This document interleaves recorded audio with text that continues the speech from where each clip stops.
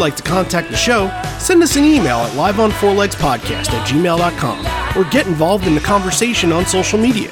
Join the Pearl Jam Podcast community group on Facebook or follow us on Twitter at liveonfourlegspod. When someone said, I thought maybe we were nervous as the date got closer because maybe 6 months ago it seemed like we would be in the clear. And then as the date got closer and it wasn't, nothing was or is guaranteed. I thought I was getting maybe a little bit nervous and thinking about everybody's safety and, what we've been through as a band, safety first. We like every band up here, we care about you so fucking much.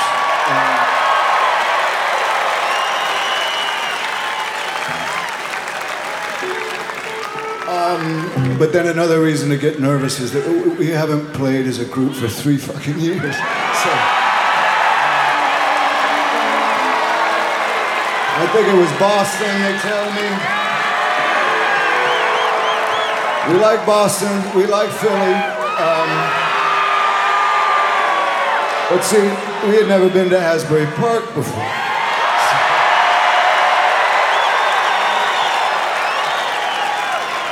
Well, we're so glad you made it. We're happy we could make it, and I think we're all gonna make it together. Thank you. And away we go. You're listening to Live on Four Legs, the live Pearl Jam podcast experience, featuring Mr. Stone Gossard.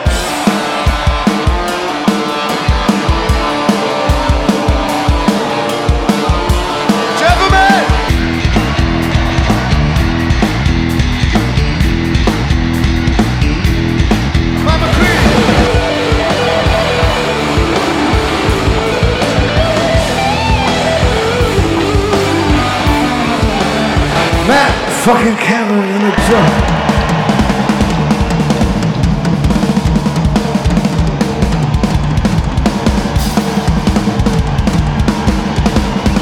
Mr. Boom Gasper.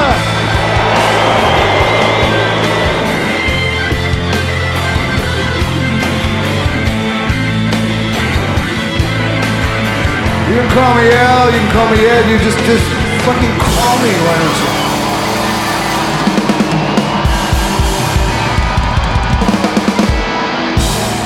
Hey everybody now, welcome to Live on Four Legs, the definitive live Pearl Jam podcast, and today is a very special episode, and it's not because you can't hear my voice at all, because it's not like my normal speaking voice whenever I'm on this podcast. Gee, I wonder what I've been doing the past couple weeks. It is because this is finally, we have reached it, our 200th episode, ladies and gentlemen. This is a nice little milestone, and as I've joked time and time again, that it's okay, it's 200 just by the numbers, so to speak, and it's not necessarily our 200th show that we've covered. We're about in the late 220s, 230s or so, but I think it's kind of a milestone for us as a podcast, just because for a lot of podcasts that are out there, it's tough for them to get through a couple of episodes without just saying, you know what, this isn't working for us. And 4 years is a really good achievement. It's something that I didn't know if we'd get that far when we started, but I think that 4 years is a good sign that we can probably do another 4, and then another 4, and then another 4, and then at some point you'll just be like, all right, enough with these freaking milestones. But we thought within the milestone thing that this would actually worked in perfectly, the episode that we're going to do today, because it is the 1 year, well, close to the 1 year, because this is being released a couple days after, but the 1 year was on a Sunday. We're not going to release a podcast on a Sunday, especially on a show day. But now we can do it. It's See Here Now from last year. It's a good time to talk about it because a lot of things were going on back then. A lot of things have changed now.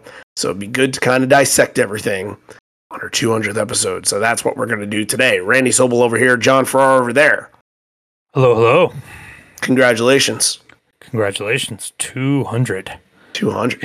I think it's only about 158 for me. Sounds about right. Yeah, I was actually going to ask that. Yeah. If it's 158 for you, it's like 192 for me or something like that. That's fair.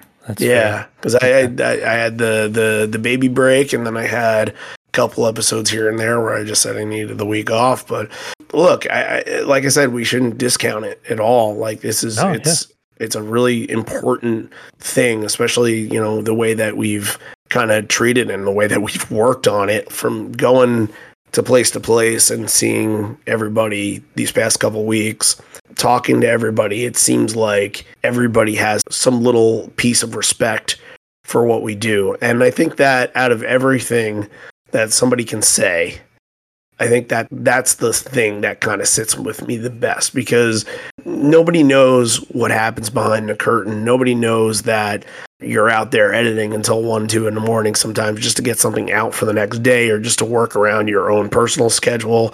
And maybe they realize that, okay, when they listen to an episode, that, hey, this is well done. This is, and it was never always that. We had to learn to get there. Like, it wasn't anywhere close to what it is now on day one, but it took a lot of practice. It did. And, for people to say that they don't just enjoy the work, but they appreciate the hard work that we do, I think that right there means the most to me, because John and I see it firsthand what goes into making this podcast. And I won't lie, it's time consuming. I'm not saying it's not fun. It's totally fun. I love doing this. I love doing this more than any other project that I've worked on. Like, it's right down my wheelhouse, and I love being creative with and giving guys some kind of idea of, like, storytelling wise and everything like that. I am so proud of both of us for getting to where we've gotten to and saying all this, and we're looking at the rest of their live catalog, and we're like, we still barely scratched the surface. So we still got a lot more even flows to cover. That's right. Probably about 750 or so, especially if they keep adding on and adding on and adding on. That's right. I agree. I think the show's getting better and better, and I think this past year has been probably the best that we've done. I'm excited for the next 200, and we always kind of looked at the tour as like that was the thing that was going to really have it take off and get people interested, and it really has. I mean, we're kind of winding down here. We've got 6 or 7 more shows as we record this, and like when it comes out, there'll only be a few more, but it's been really great to see people engaged and people still, checking it out every week. And we mentioned last week, some of the people that have been around since the very beginning are still there and like haven't burned out yet. So it's just really great to see, the community group on Facebook, the Discord, the stuff, all the people that follow us on Twitter, that's just stuff keeps growing and growing, and it's just a testament to what this band does on stage, and we're just kind of hopping on the comet tail of that, and trying to bring everybody along for the ride. So I'm still super excited to come talk about these shows every week. I'm looking at the list of what's coming up the rest of the year, and like, yeah, I'm just excited. Even after the tour is over, we're still gonna have some good stuff to talk about, and hopefully into next year and beyond. And look, like, we've been receiving emails from people that have been telling stories that are connected to these shows. And while I wanted to tell them right away, of course, I would have liked to share it on this episode. I didn't want their stories to kind of get, swept under the rug here and not feel like they're important. So we're going to tell a couple stories next week. But that's the thing.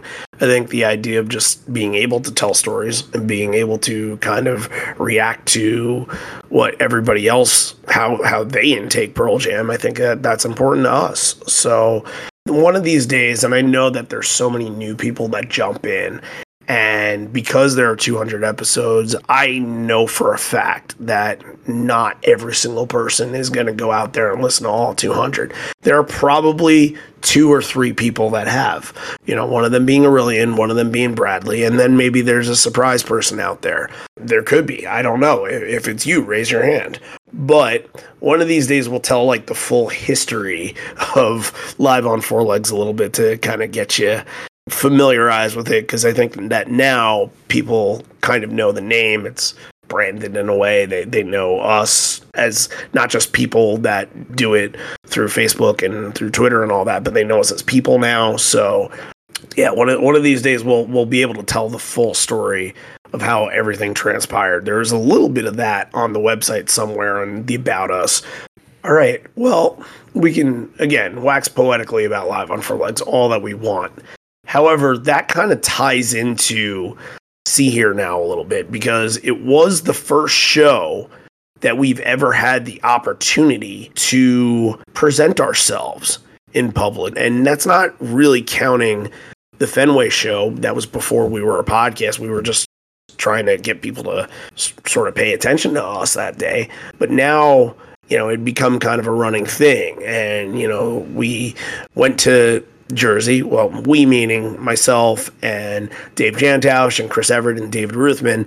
And if you want to hear those stories are going to be separate from here. That's out already. If you look on our feed, See Here Now 1 year later, you'll get to hear the stories of us just kind of hanging out, getting to know one another and enjoying the show and some of the things that happened along the way.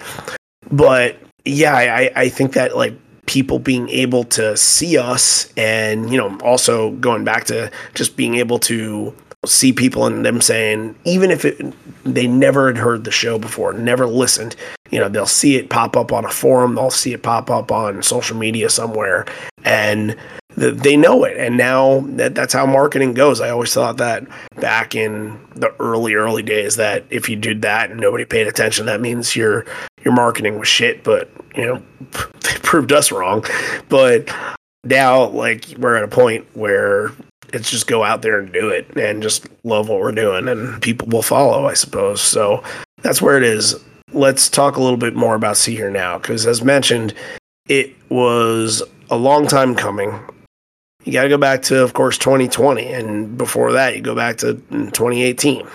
2018 being the last time that they played a show. 2019, no shows at all. You thought, oh man, maybe they should have announced something, and there's very, very, very few tour years. That might be the first full year that they did nothing, because you got to think 2017, they played the Rock and Roll Hall of Fame. That's at least something.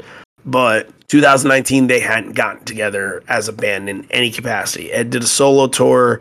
I think Jeff released a record that year. I can't quite remember, but Mike was probably doing Peak to Sky, but nothing Pearl Jam related happened. So, in January of 2020, basically the first week of January, we get the news that Gigaton is here, and Gigaton is going to have a tour. It's going to have an extensive tour. We already knew, I think, by that point that they were going to Europe, because I think that was announced about a month earlier. We just didn't know that Gigaton would be a part of that. And then, everybody's excited for it in March, and we're supposed to get these shows, and then they're just swept from under us.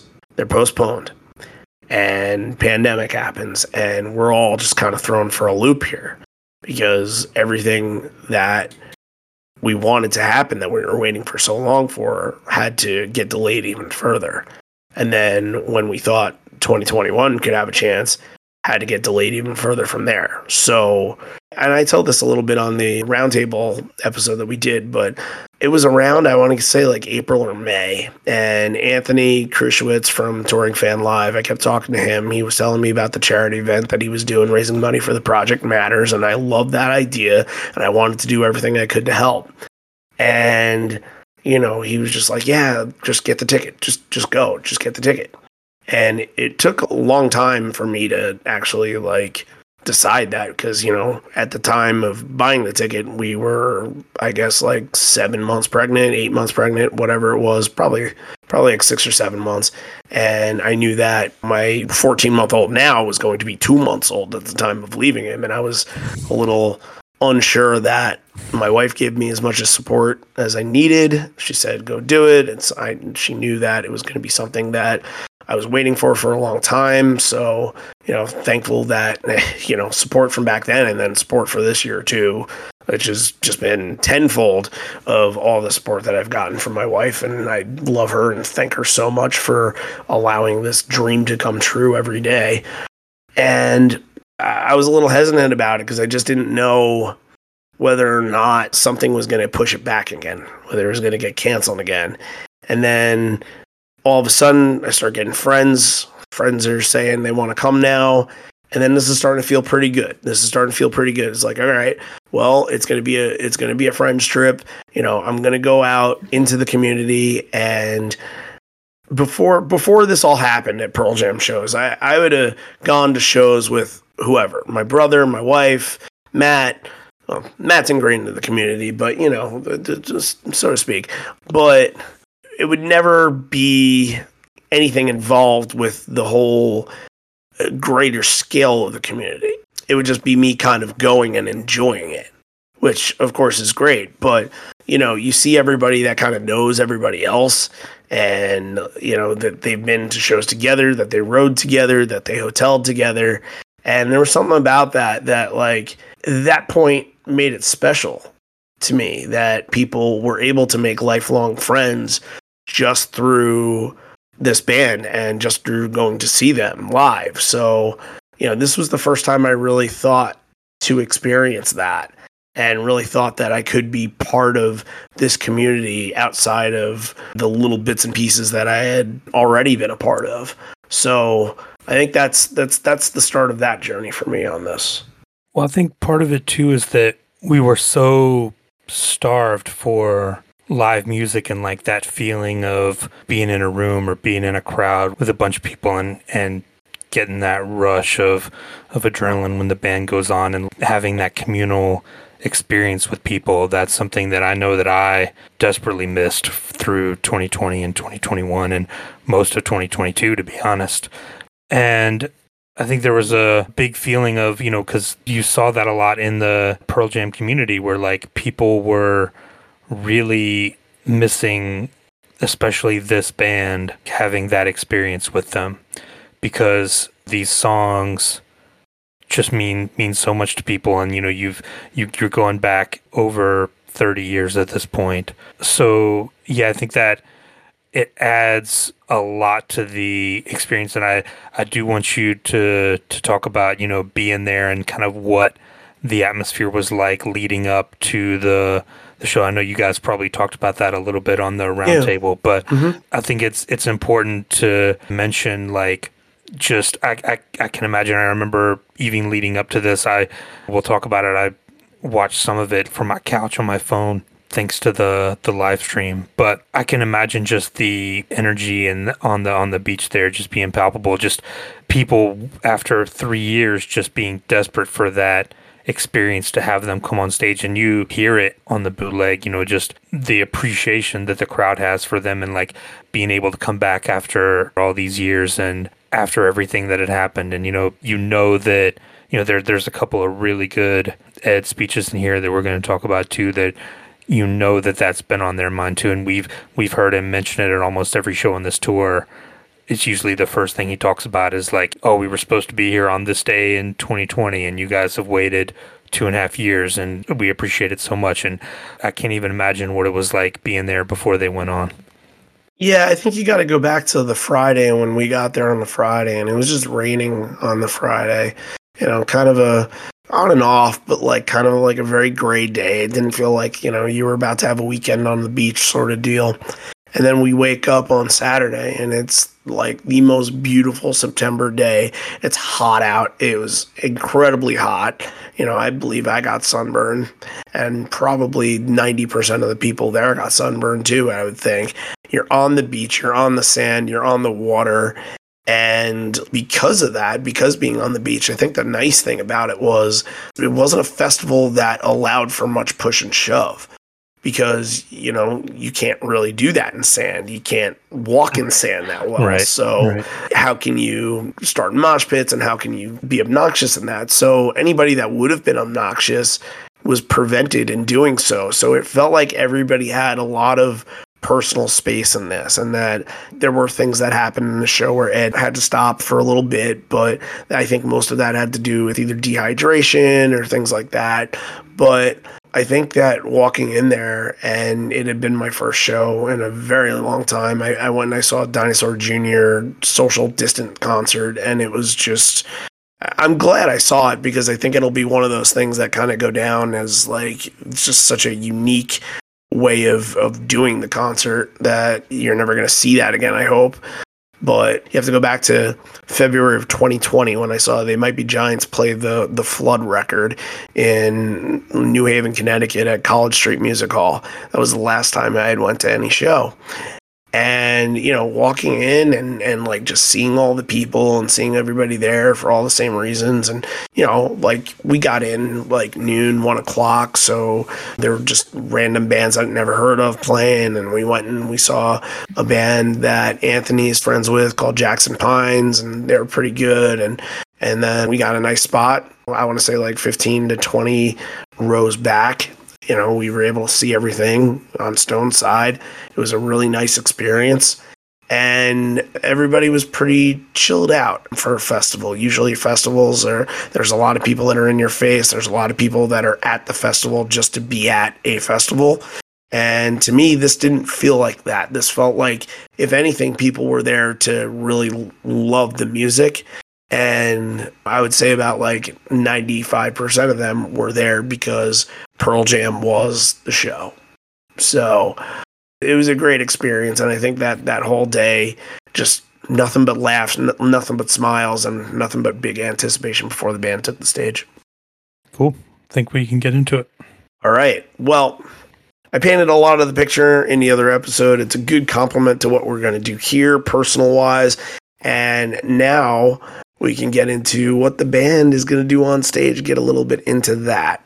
So, for a lot of you that may remember, the band is going on pretty late. Like, Avett Brothers ended kind of late, and it's taken a little bit of time for them to get on the stage. And everyone's a little, getting a little anxious. Like, what's going on here? This is the first time back in a very long time.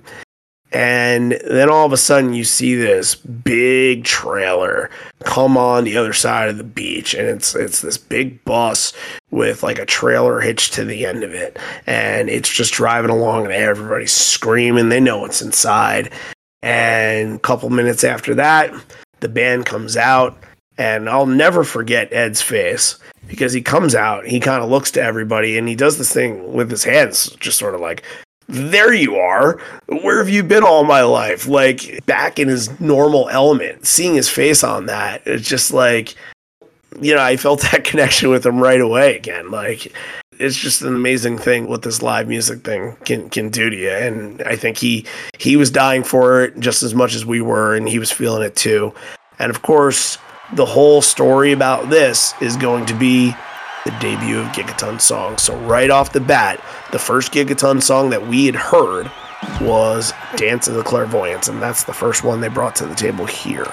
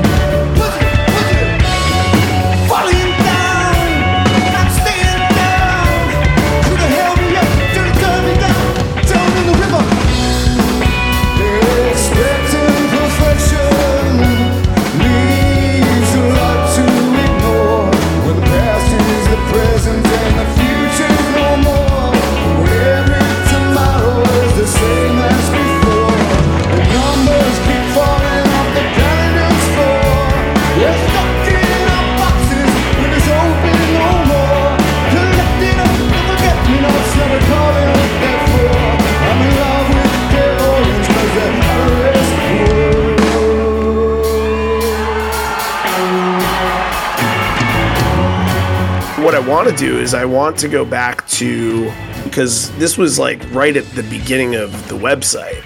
And what we did was we did a bunch of predictions for it. You remember the setlist predictions that we did? Yep.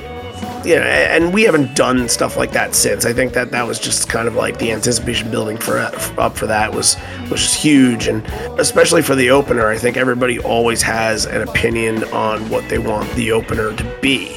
So I believe you went with Long Road. Am I correct on that? I believe so, because I thought that, that would kind of encompass everything that they had been through, over the last couple of years. I thought it would have been a really pulling at the heartstrings, just go for the jugular right away and get everyone, just leave that crowd in a puddle right from the beginning. Yeah, I believe yours was Long Road and mine was Release. I thought that, Release would be the song that would bring everybody together, and I thought they'd go into Small Town because they just want to scream hello to everybody and have that moment with the crowd, and then start getting into some Gigaton songs. But no, right off the bat, it's Dance of Clairvoyance. They want to showcase this, and I think that thinking back to then, like, that's a really complicated song to play live, and they figured it out now, and they've done a great job now. It's been 30 or something shows since they played it for the first time. So I think there was a little bit of a hitch in the beginning. I think it sounded like Mike was a little off on something. Maybe his guitar came in a little bit late, and Jeff was trying to find all the right spots, and it was a little bit of like, all right, let's get back into this. Let's figure out the groove, because also they had Josh back there too, and Josh is extremely pivotal on that song, even though at the time my focus wasn't even towards that. I wasn't paying attention to Josh at all, just because I wanted to watch the show, and who knew that Josh was just going to be hanging out behind the speakers back there, but he was. So I thought that the performance was very good, and it was a good sign of things to come with these Gigaton songs, because this is just, we're going to get them, right off the bat. We're going to get 2 more after this, and I think a lot of people said Dance of Clairvoyance is going to be an interesting live one. If it was back in 2020, I think there were a lot of things out there that Dance of Clairvoyance might have been the opener almost every night. I think this was actually the only time it did open a show, as a matter of fact. But that's besides the point. What did you think of the performance on this?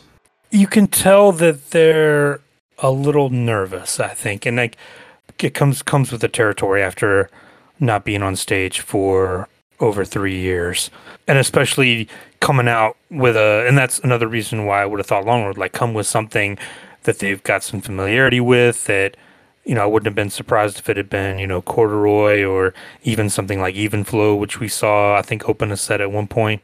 It's an interesting choice because like you said, it's a complicated one, but I think the real story, you mentioned it, is this is Klinghoffer's first performance with them, and knowing, what we know now, we're almost a full tour into it. We know everything that he's doing back there, and he's added so much.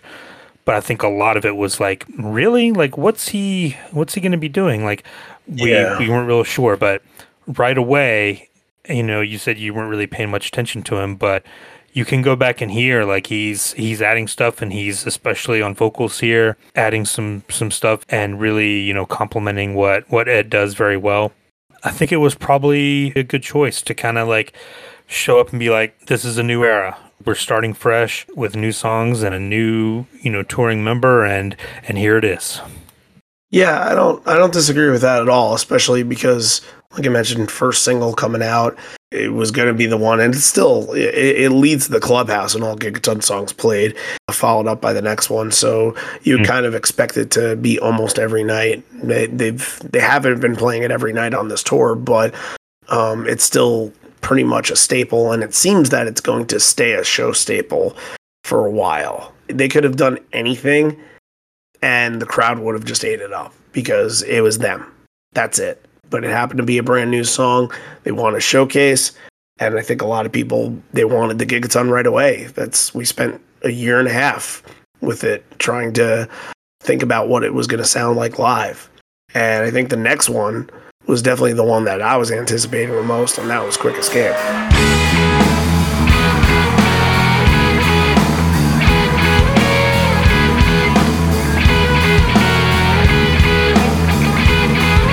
Call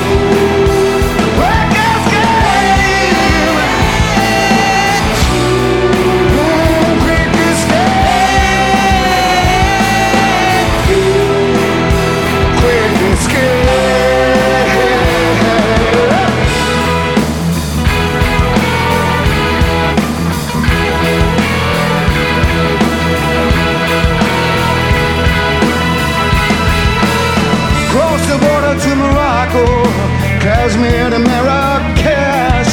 The lengths we had to go to there to find a place to invite and fucked up, yeah. Oh, living life on the back porch, lifting rocks to make a waves. Every sunset paid attention to, not a starry night went to waves.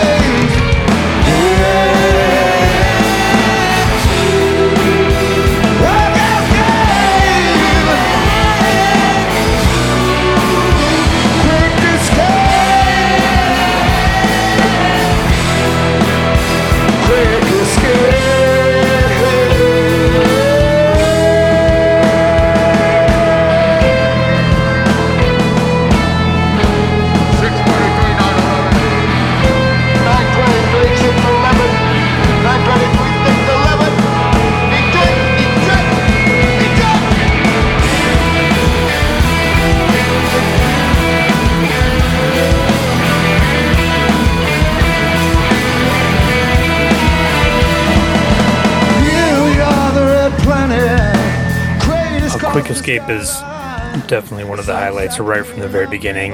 You can really hear Jeff doing some really interesting stuff on the bass on the intro there. And I thought about this too.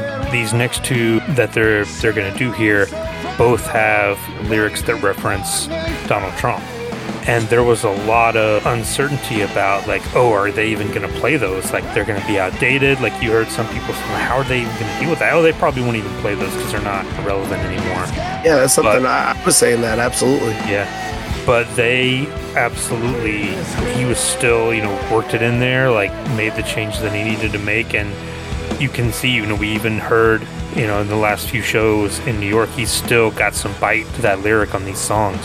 So to them, it's still part of reliving that experience and not forgetting what happened during those years, obviously. But Quick Escape is the one that I think a lot of people came away from this being very, very impressed with. And you hear Ed already doing the little space shuttle countdown improv, and then the, like, eject. Like, it doesn't have quite the intense, like, breakdown chaos ending that it would get in 2022, but it's very close. This is, I think, one of the best performances of the night. Oh, absolutely. And I think the Trump stuff will come up in the next song at 7 o'clock, because Quick Escape, I was more focused on, like, just the rock, just how the song moves, the solos, just how loud it can get. And it was the one off the record that I was anticipating the most. I knew that they were going to play it. I knew that they were going to play it in a prominent spot. But happening to be at the number 2, it being a debut, it had that same sort of feel that, like, you get from Corduroy of, I feel like I'm at a Pearl Jam show. And I think it was just because I got so obsessed with that song during the pandemic that it's something that I was anticipating so much. And then when I heard it, I'm like, yes, this is how this band is supposed to sound. This is what their typical big-time rock and roll songs should be like. And you're right, like, there were things that still needed to be worked on with it to really perfect it, and now they have, because it's a terrific live song, of course. But even then, because you're taking it in for the first time, the desire and the hope is all there, and you're paying attention to it. Eyes are just going everywhere, heads banging and all that. And it really felt like we were in it at that point. Like, it felt like the show was completed. And honestly, the thing about this that I went absolutely berserk about was I don't think there was any knowledge that Stone took that first solo. It's small. It's kind of small, but it's got a really, like, great, almost screechy sound to it. And sort of Mike is more soaring with his solo and getting fast and kind of pouring it all out. But Stone gets to screech a little bit, and I got very excited when I found out that Stone had a little piece of that. So yeah, definitely agree. It was one of the best moments of the night. All right, so 7 o'clock follows up, and the thing about 7 o'clock. And this was the point where, maybe Quick Escape made you feel like you were at a Pearl Jam show, but 7 o'clock made you feel like, oh, this is a new kind of Pearl Jam show, because you'd think Dance of Clairvoyance, Quick Escape, all right, not the ideal, like, all right, you get from Release into Go into Hail Hail Animal, Corduroy kind of stuff, but it still fits in that mold a little bit, especially for a festival. And then 7 o'clock is just a totally different song on its own accord that you would never in the past 30 years had ever heard a song like 7 O'Clock being number 3 in the set. And if it is, then it's something, more like a Benny or something more like, the slow burn stuff, because it wasn't one of the things that fit to be a part of it if it were a couple tour years ahead of itself. But now that we see it here and we kind of see how these sets are constructed where they balance a little bit more, like what they're doing here is they're going from Quick Escape to 7 O'Clock to Corduroy to pick it back up, and then to Present Tense to kind of get you to soar again. And I just thought that was a genius way of changing the system for them. And obviously they've changed even more since then, but yeah, I think everybody was real, especially people that were around me, were just really like there was an audible gasp when 7 O'Clock hit. And going back to that, the whole Trump thing and everything like that, I did think that I thought that this was going to be one sort of slated for the past, but no, and the reason why it's not, because I think the whole idea of the song, and I tie it into the line "much to be done," it's because we're still in the after effects of everything that happened. And you can still take a lot of what he was saying there. The lines, "No time for depression, self-indulgent hesitance, this fucked up situation calls for all hands on deck."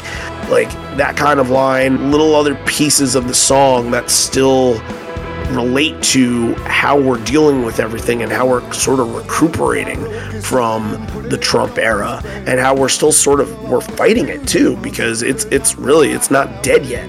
It's not dead at all yet. So yeah, his frustration remains the same of like, we had sitting bullshit as our former president. Like, I think that frustration still remains to be true because of, how much still absolutely needs to be done. Definitely, and you can tell there's some fire behind that line. You can tell he puts a little bit extra emphasis on that line to kind of indicate like, oh yeah, we're still feeling this a little bit, like you said. And yeah, 7 O'Clock, as far as it goes, I think we can kind of call this a deep cut on the album. It is 6 minutes long. We were used to that point, seeing the faster ones you might have expected, Super Blood Wolf Moon or something like that, or one of a couple other ones that we're going to get later. But I think, yeah, it was definitely a choice to come out with these three. Now 7 O'Clock has been cut more than any other song, but I still think these two were paired together on purpose, maybe for that reason, to say like, hey, we're going to play these, this is going to be front and center, we're going to be here talking about it still.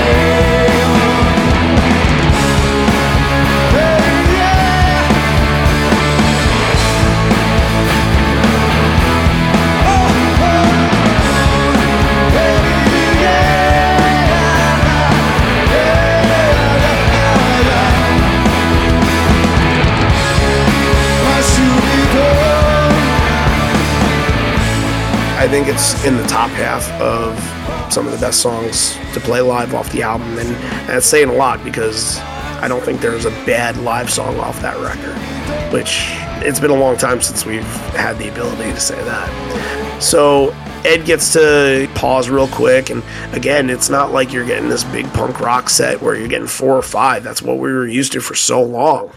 We're only getting 20 songs in this set, which I think that when we did the predictions, we thought that it would be about 25 or 26. And that was fair. Although I had no problem with the amount of songs that was played at all, it was all about like how the set went and what was happening in the set.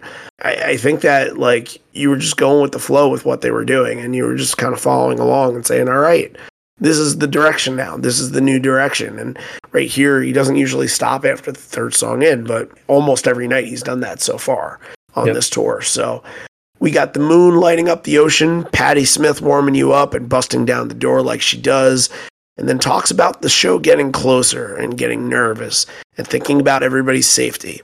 We haven't played as a group for 3 fucking years.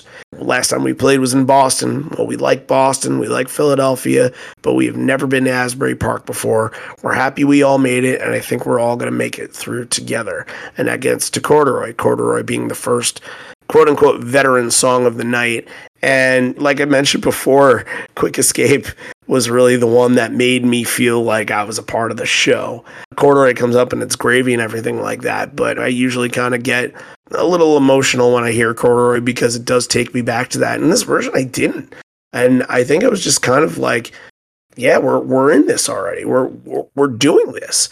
And, you know, I was able to kind of pay attention to the song and listen a little bit more, especially for the intro. You hear the way that Matt's playing it. Usually he's just like, he drives it. Like he's got the bass drum on tap, boom, boom, boom. And then he builds up to that. But this one was more closer to what Jack would do and just kind of like sort of give a little bit of a beat and then build right at the end on that last little measure there. And it's loosening up. Yeah, Corduroy is loosening up a lot. Yeah. For sure. And then I think the big moment in this, and I telegraphed it. I think that other people around me telegraphed it too. I was waiting for the absolutely everything's changed. Like that was the moment from that I think I just screamed out because I knew, like, of course they're gonna say that. Everything has changed. Absolutely everything's changed. Take my hand, not my picture, spill my tincture.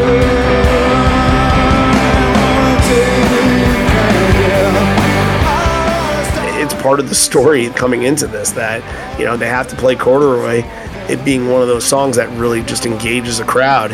And look at the world around them now. If absolutely everything hadn't changed, then we would have seen this band 100 times in between 2020 and right now. So, and that's not where we're at. But I love that little extra fast, and I was really waiting for it, and it just felt rewarding to get that when he said that line. That line has meant a lot of different things since it started doing it in the year 2000. But this one is maybe one of the most charged ones that there's ever been. I don't know if I've ever heard him really go at it like this in a way that's like both kind of triumphant and like, yes, we're back, we're here, we're able to do this again in front of people, and in a way that like we're acknowledging that things have been real shitty for the last couple of years, and knowing like what everyone's lost and what everyone had been through to get there. I think this is one of the lines where, you know, we always talk about how you can really tell Ed's doing, he wears his heart on his sleeve. And this was the first one for me where I thought like, oh, okay, he's feeling it on stage right now. He's in the moment here. Yeah, and, you know, there weren't a whole lot of emotional moments. I think that there were rewarding emotional moments, and not like, I think you can go maybe to My City of Ruins if you want to get like something a little bit deeper in that sense, but there weren't like a Light Years kind of song. And Wish List, you kind of had a little bit of that too, but yeah, that was surprising. Like, I'm surprised they like were thinking that they were gonna start with Long Road. They didn't go for the big emotional moments of the show. You know, there's no Black. And I get why. Yeah. I totally get why. I think they were just excited to do this again, that they wanted to leave the emotion behind them. You know, it's a beautiful night on the beach, and they just wanted to play to that atmosphere. And I think that maybe there was some of that in San Diego when they played San Diego this year, because there were a lot of songs that were tied into the location that helped that. But, you know, for this, they were just wanted to go.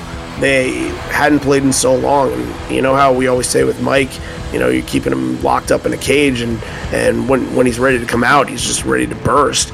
But all 7 of them were like that at this point, and that's the crazy thing about this. So yeah, Corduroy, after the absolutely everything's changed, it just went off. Mike went off, electric crowd moment, and it's just a great choice to be the first. I don't want to say recognizable because everybody knew the other ones, but to be the first like veteran song to be played, I think it was a perfect choice in that aspect. Afterwards, Ed is going to introduce Josh Klinghoffer and also say that a year and a half ago we were ready to play. We had new songs, we had this, we had that. And we knew we were going to start touring quite a bit. It was one of the inside jokes of naming the record. We called it Gigaton. It's a unit of measurement, but it also, you could say, gig a ton. We thought we were going to be on the road for quite a bit, and then the extraordinary and unthinkable happened. But we were excited to play on tour. We were excited to play new songs. We were also excited because we had a great opener. The opening band was going to be a friend of ours who just put out a great solo record, and we started working with them to also fill out some of the new songs. So our special guest tonight, covering all the bases and filling in some of the words, Mr. Josh Klinghoffer on guitar, drums, and piano, and vocals. Everybody made that joke, not just Ed. So good to see that everybody's in pure dad form in this community. And introduces Josh as being a member of the band.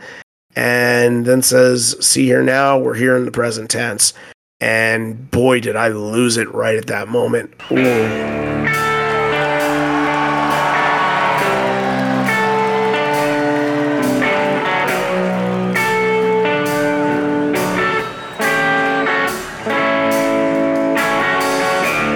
Have you seen the way that tree bends? Does it inspire? Leaning out to catch the sun's rays, a lesson to be applied. Are we getting something out of this? All encompassing trip. You can spend your time alone, redigesting past regrets.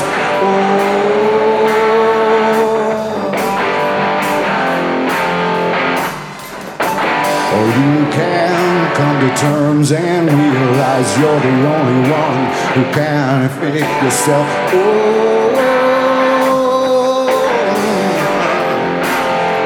It makes much more sense to you.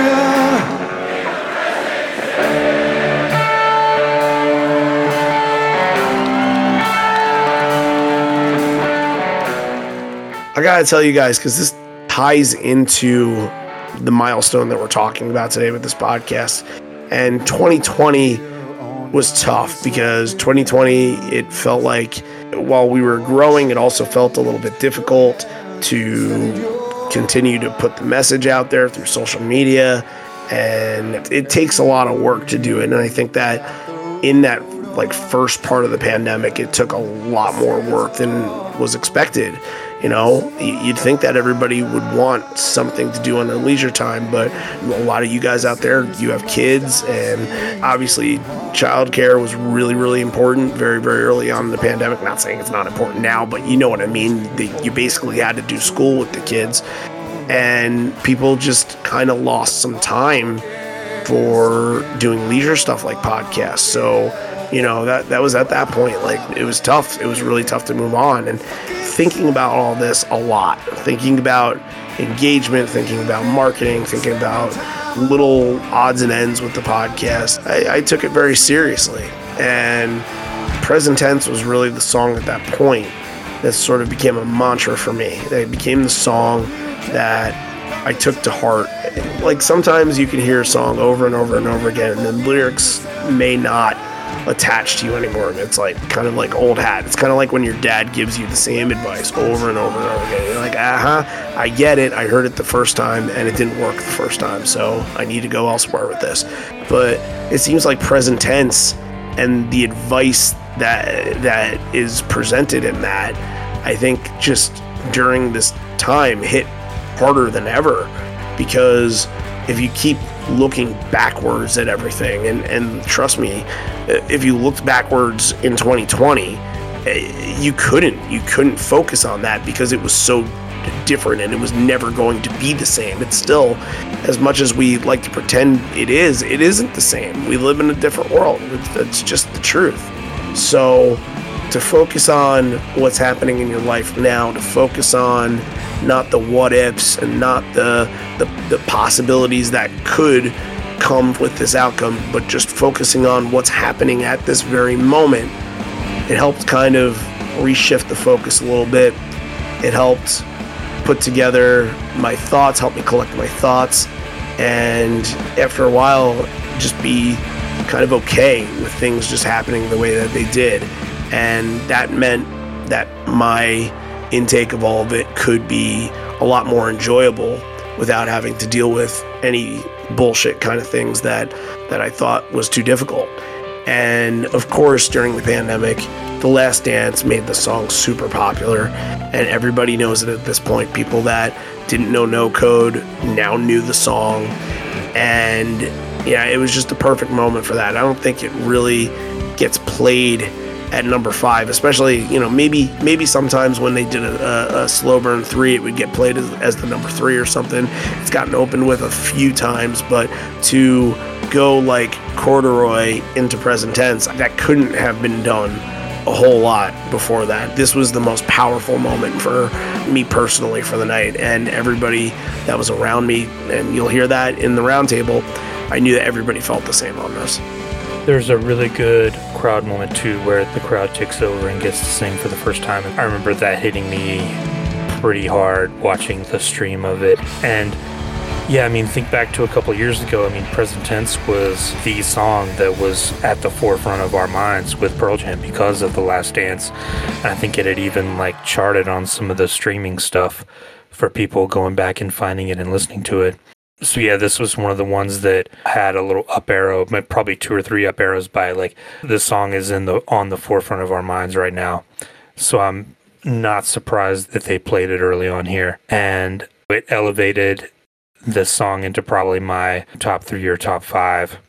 Number 6 in the set is Never Destination. This is obviously the debut of Never Destination. It only got played 7 more times after this point.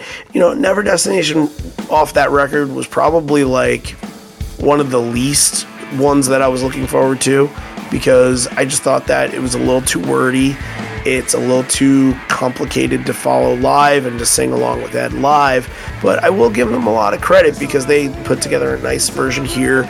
It seems to be one that is either a major hit or a major miss live, that they've done it in the last 7 times that they've done it, but they seem to like it. And then I think that there's this big piano spot somewhere in the middle of it too when Mike has a solo, which you really don't pay attention to Mike's solo in this one, and you should, because it is a highlight. I don't know what was happening, but you heard that kind of piano vibe that was going on there. It must have been Boom, if anybody. I think it was Josh, because he mentions Josh early on that when he talks about Josh, he mentions he's going to be playing some piano. Yeah, I think this is definitely Josh on the piano, and I'm with you. I think for me it always sounds like the beginning of Worldwide Suicide. Someone was like, why are they doing Worldwide Suicide here? Yeah. And it always ends up being Never Destination. Yeah, it's one that I don't think really resonated with a crowd like a Quick Escape or like a Dance of the Clairvoyants, or even something like Super Blood Wolf Moon. But yeah, you mentioned it. I think it suffers from the worst parts of Gigaton being just too wordy and too unwieldy to really attach yourself to if you're in the crowd.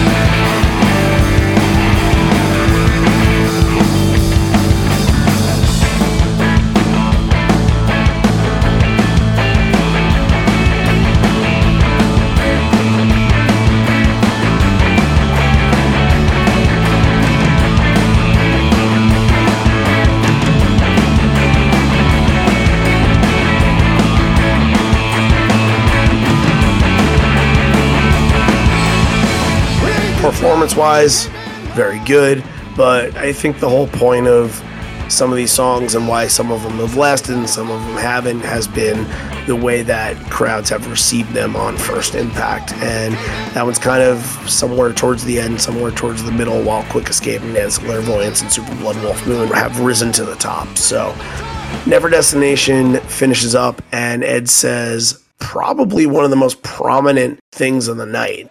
I'm old enough to have a daughter that is now bringing homework that's like calculus. And I told her I can help her out with that because I'm really good with numbers. And so I'm good with phone numbers. So I called a tutor. And I was able to help her out that way, but my real problem lately has been with English, and that's because I've had such a difficult time thinking about how to communicate. Like the question that we have, why aren't we able to come together more closely when we're faced with such huge challenges like climate change and the pandemic, as a country and as a planet? This is when we need to be united and not divided. It's what I think we all feel sometimes. And I wish we could reach out to our neighbor, and I wish we could understand our differences, and I wish we could come together and fight, as if aliens were coming down from the universe, just like an alien virus comes in and infects us all. I just wanted to be united, and English was failing me, so I went to simple math. I'm going to try out my equation on you. So, multiply love, add hope, subtract fear, and end division. I think it's one of the most prominent things he said in the Gigaton era so far. Oh yeah, just a poignant line, and he turned the dad joke about the calculus homework into something really meaningful and really kind of poetic. And yeah, I agree. I just think he's being really earnest and really honest, and just talking about how he feels, and especially being at this show. I think it, for all of us watching too, we should mention Tom Jones, who was the hero of this night, doing the stream for everybody, so we were all able to kind of watch from home. One of the most important since they've been back, I think. And yeah, I remember listening to this and being like, wow, like that hits hard right now, because 2021, we're obviously the pandemic is not over, but by 2021 we were getting a little more divided, and you were starting to see some of the weariness of people starting to wear on, and starting to see some things happen that probably shouldn't have. So he's focused on the positive, and yeah, it's a really good line. I agree. I think it's one of his best of the post-COVID era. And you're totally right. Tom Jones was the hero. Everybody celebrated him for a long time. And we were trying to get him on the podcast after that too. And I think there's a time where I guess he was just too busy to get on it. But I actually ended up meeting him over an MSG, and just a nice guy. And just a big shout out to Tom. Just one of the great people in this community. And when people call him a hero, they're right. Not just because of what he did, because he's just a good guy too. Even Flow is coming up in here and changes some lyrics here. I can't tell when I'm happy. I haven't changed. The one thing he does say, kind of in a chorus actually, he kind of goes off script a little bit. I guess he's looking at signs and stuff like that. I don't know if this was the sign, but it would make a whole hell of a lot of sense. I saw a sign at this show from somebody that said, "This is my 40th Pearl Jam show, but my first one sober." And I'm like 90% sure that this is probably the sign that he was addressing and saying congratulations to. And if so, then that's a perfect one to do it for. So I thought the version was pretty funky. It had a little bit more of a groove on it when you think back to like Even Flows and just kind of going speed drill kind of versions. No, this kind of had almost like the original vibe to it. They were able to kind of pace it out a little bit, and you know that now like they're working with it a little bit, and they've kind of fixed it to be almost like this every single night now, where it's not a blistering version. No, this is back to almost an original groove kind of Even Flow. Well, I think a lot of it is due to the looseness of them not having played for so long. And, you know, they probably did like one or two rehearsals, but I'm sure they were still kind of being careful and distancing and trying to stay in a bubble over this. So I don't think there were probably a lot of rehearsals for this. You know, they probably were relying on a lot of the stuff that they did before what was supposed to be the 2020 tour. So, yeah, I think that you would see that with Even Flow. You see it now kind of go back to the way it was a little bit. But I think the show is a really loose show. That's because of their lack of rehearsal time. And I'm not saying that in a negative way. I think it adds a lot to the songs. Like you said, it gives kind of Even Flow the groove back. It's nice to hear them in that mode because, you know, it's not something we get a lot.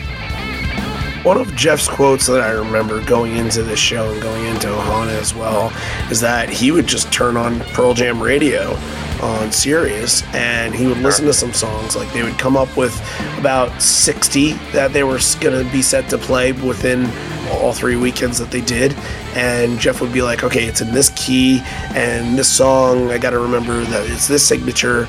And yeah, like that goes to tell me that they probably didn't play together a whole lot if they were really focusing and putting things together based off of that instead of figuring it all out as a band. So yeah, that again, the looseness was a good thing in the show, and I think that definitely had a benefit for the band that was just trying to ease into things too. So all right, Ed does this middle name thing and says, Michael, what? I don't even think I know your middle name. It's Michael David McCready. And then it's like, Mike, do you know mine? And at this point, I'm just screaming Jerome. And yeah, it's Edward Jerome Vedder. Even though when he was Edward Severson, I believe he was born Edward Louis Severson. So I don't know where that changed at all. But it was Mueller at one point. Yeah, I think it went from Severson to Mueller to Vedder. And Mueller was his stepfather's name, right, and then took his mother's name after his stepfather left. So after that, he's discussing Norm Macdonald. He checks on a crowd member, but the Norm Macdonald thing was very relevant at that time, and I think he even brought up Norm in one of the shows, you know, over the summer, maybe in Europe or maybe on the West Coast or something, and he brought him up again, and he kind of talks about losing Charlie Watts within this, which makes sense for what's about to happen. And said that the big thing that Norm had always said was that, you know, I want people to be sad at my funeral. When you find out I'm dead, just be sad for a little bit. And Ed says after that, he's like, well, I'm sad right now. And then goes into Wish List. And Wish List, there's a lot of changes in the lyrics on Wish List that are, you know, very localized, like all Asbury Park's hands up raised. As fortunate as New Jersey, full moon shining off Mr. Springsteen's hood. And then after that, we get a little stoppage time here because Ed notices something in the crowd. The Tom Jones cam is pretty close to it. You don't see the person that it's affecting, but you do see people kind of huddling around him and then, you know, giving the thumbs up when things were good to go. But man, during these 4 shows, it seemed like every night there was one person that something happened to, whether it was like dehydration, whatever it was. It seemed like there was this issue that popped up almost every single time, which is unfortunate. And, you know, I think that people need to continue to take good care of themselves. These days are long. These days are long. I woke up to get on merch line. I got on merch line at 9 o'clock for MSG, 9 a.m., and I didn't get home in my bed until 3, like 2:30 or 3. So these days are long, and you got to pace yourself. You really got to take care of yourself when you're at these shows, especially when you're outdoors at a festival. You need your water. And if you need to take a minute to get out of the crowd, then take a minute to get out of the crowd. Everybody's going to be cool. They will let you back in if you were there since 8 o'clock in the morning. They will do that. Just get yourself some space. Get yourself some air if you need it. Get yourself water, bathroom if you need it. It'll do you good. 100% agree, and especially because a lot of us are not getting any younger. So, I can't do what I could do when I was 18, 19, 20 years old. I'm 44 now. I gotta take it easy. Yeah, Wishlist I thought was, again, I think this was one of the things I talked about after the show is it really felt like a resurgence of Wishlist, partly due to the Rolling Stones tag, Waiting on a Friend, which he changes to Wishing on a Friend, which is a nice, nod to kind of tie it into Wishlist for Charlie Watts. I thought that was really nice of him.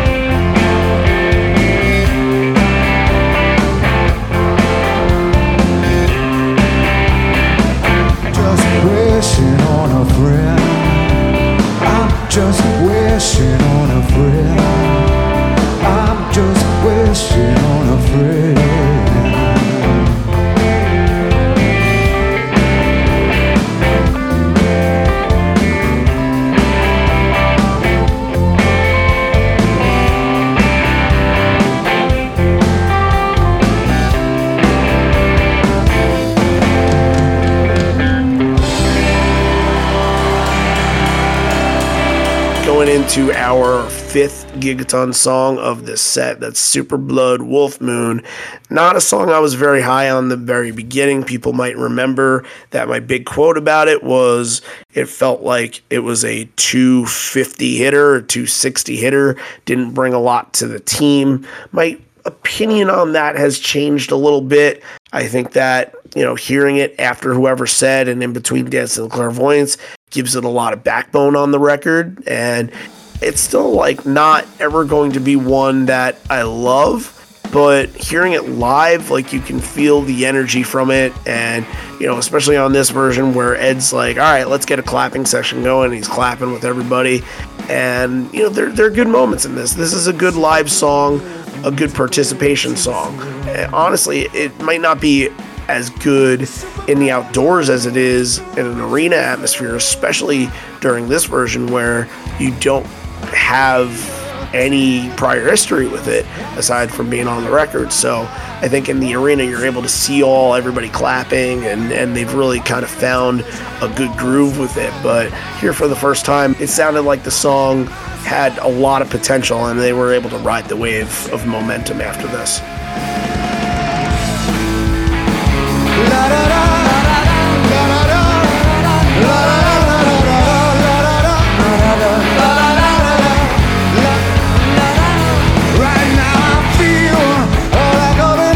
Searching for a feel, and the ton of grass and is how I feel. Not much of anything, and the cause is life or death. Don't have a hopelessness, focus on your focusness. I've been hoping and I hope that's last. I don't know anything, I question everything. These stuff all over rolling way too fast. Both my hands are broken, my face is swollen, and I'm hoping that I hurt you, hoping that I hurt you, hoping that I hurt you.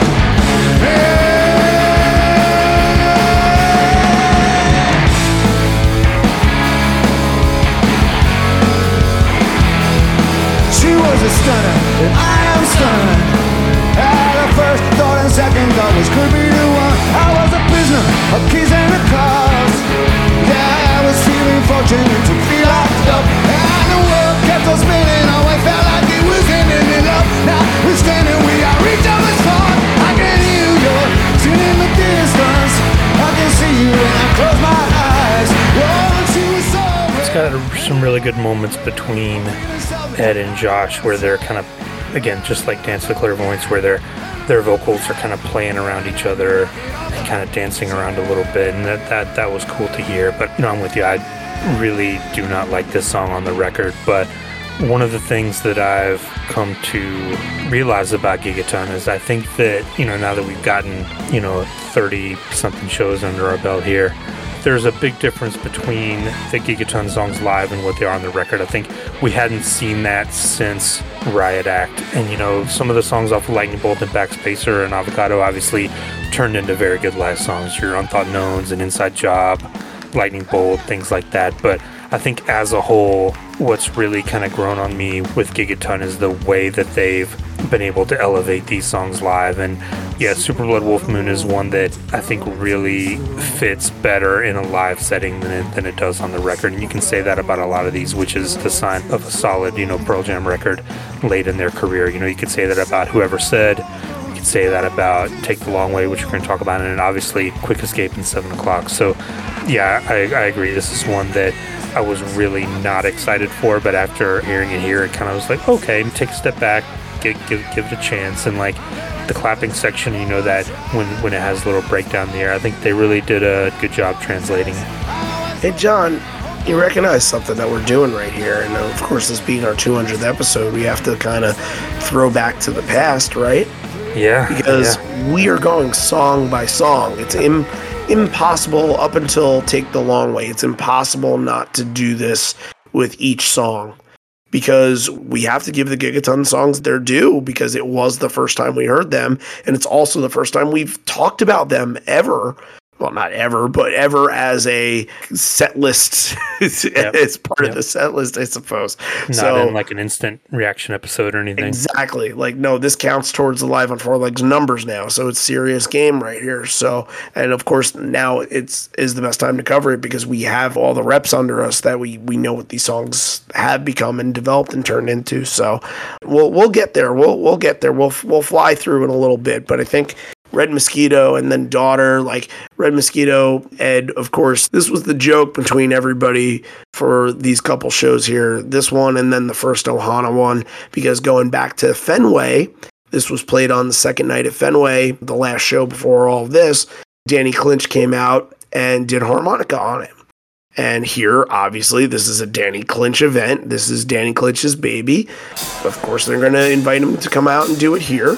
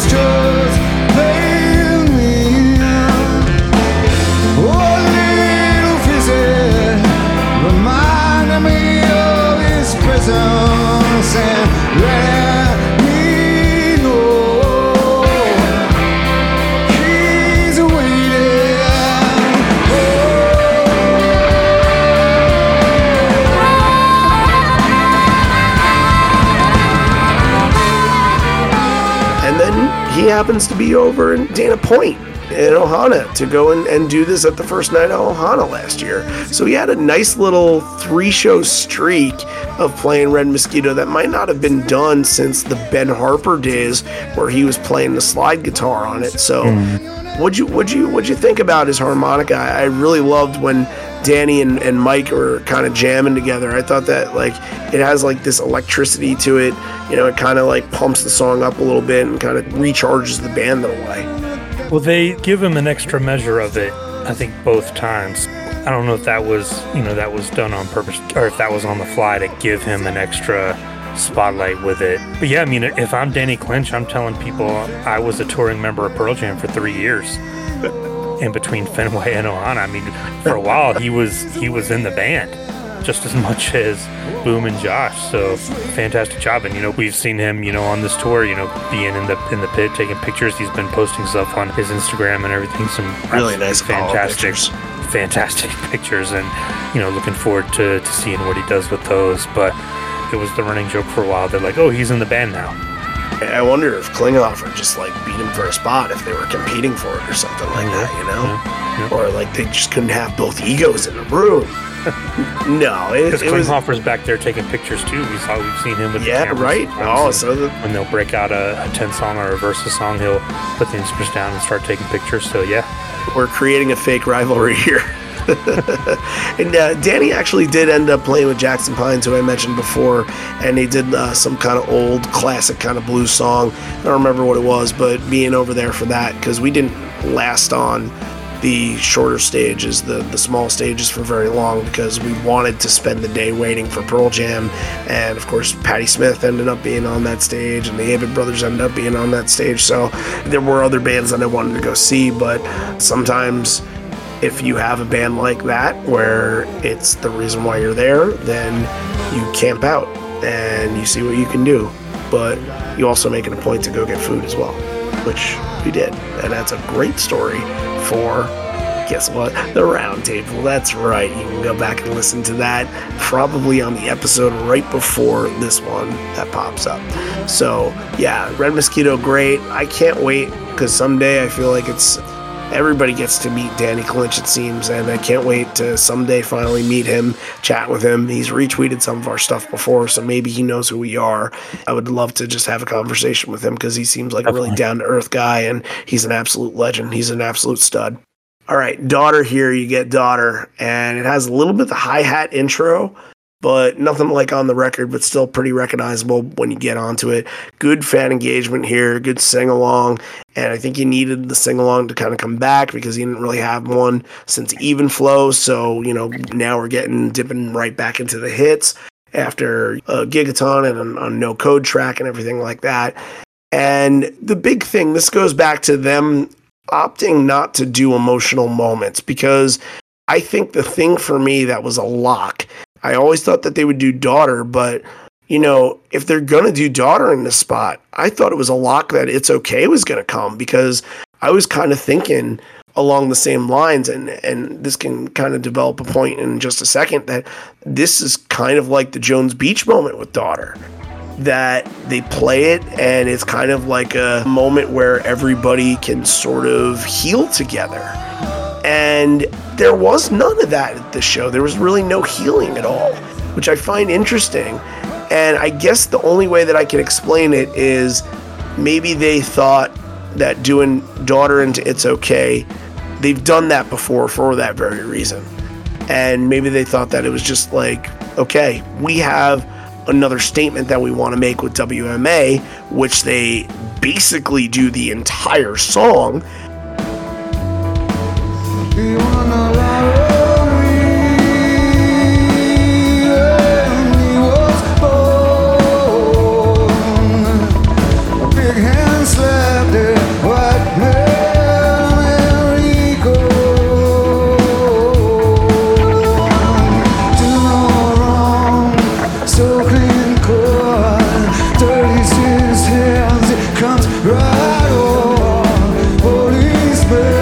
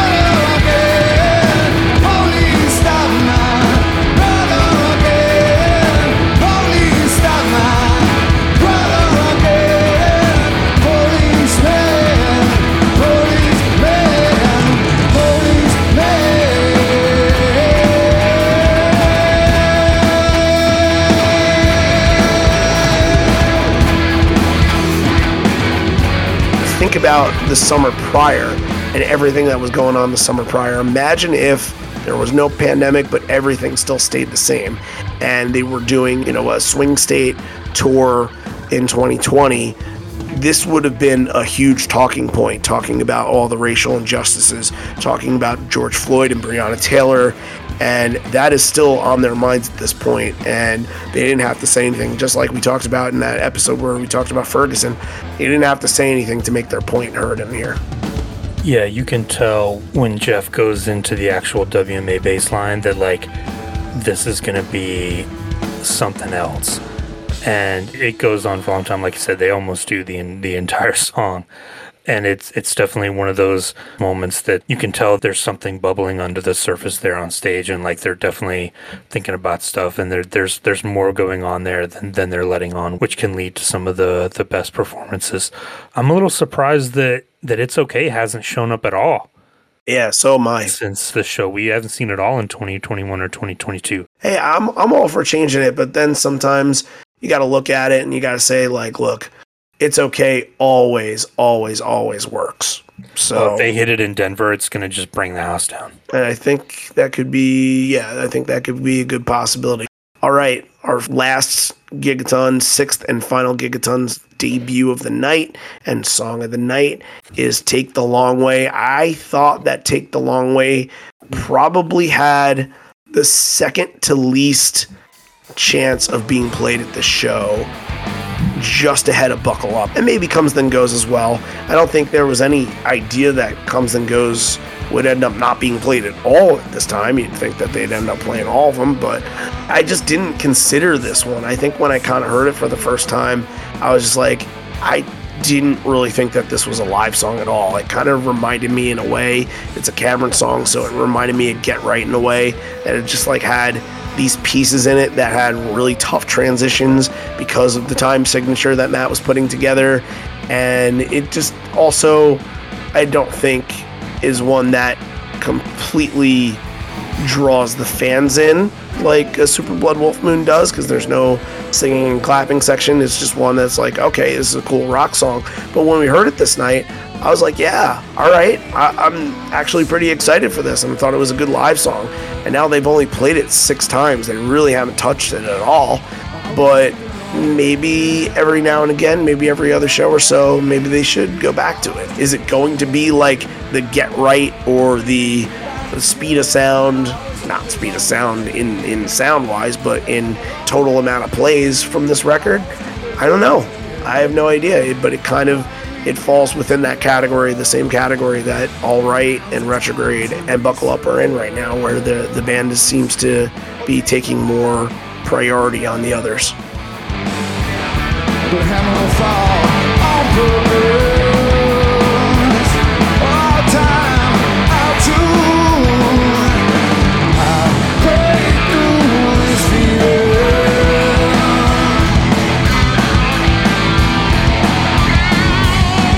I'll break through this feeling.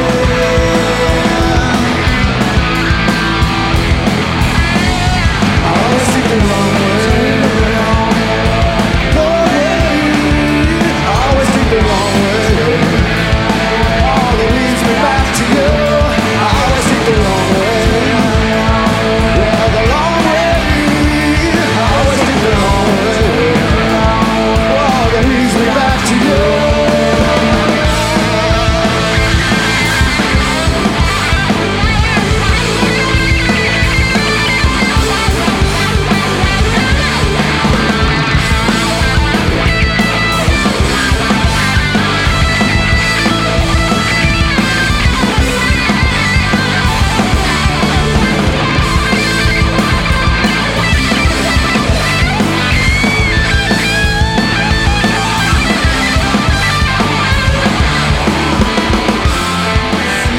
I think, we have our preconceived notions about the Cameron songs, like you mentioned, Get Right and Evacuation, stuff like that just haven't stuck and haven't been played because of how, again, kind of just unwieldy they are live.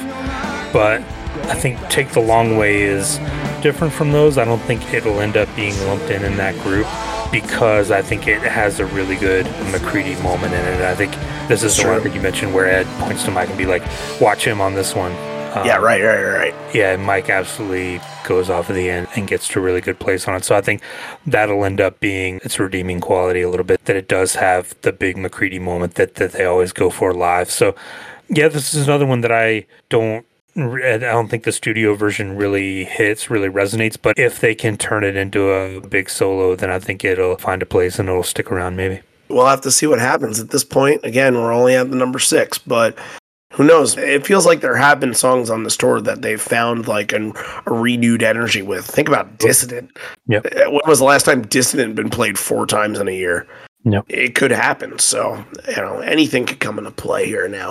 All right. As mentioned before, we had been going song by song here, and now we're going to go and package some of these together because these all last 5 at the end are your very standard, take me to a big time Pearl Jam set kind of songs.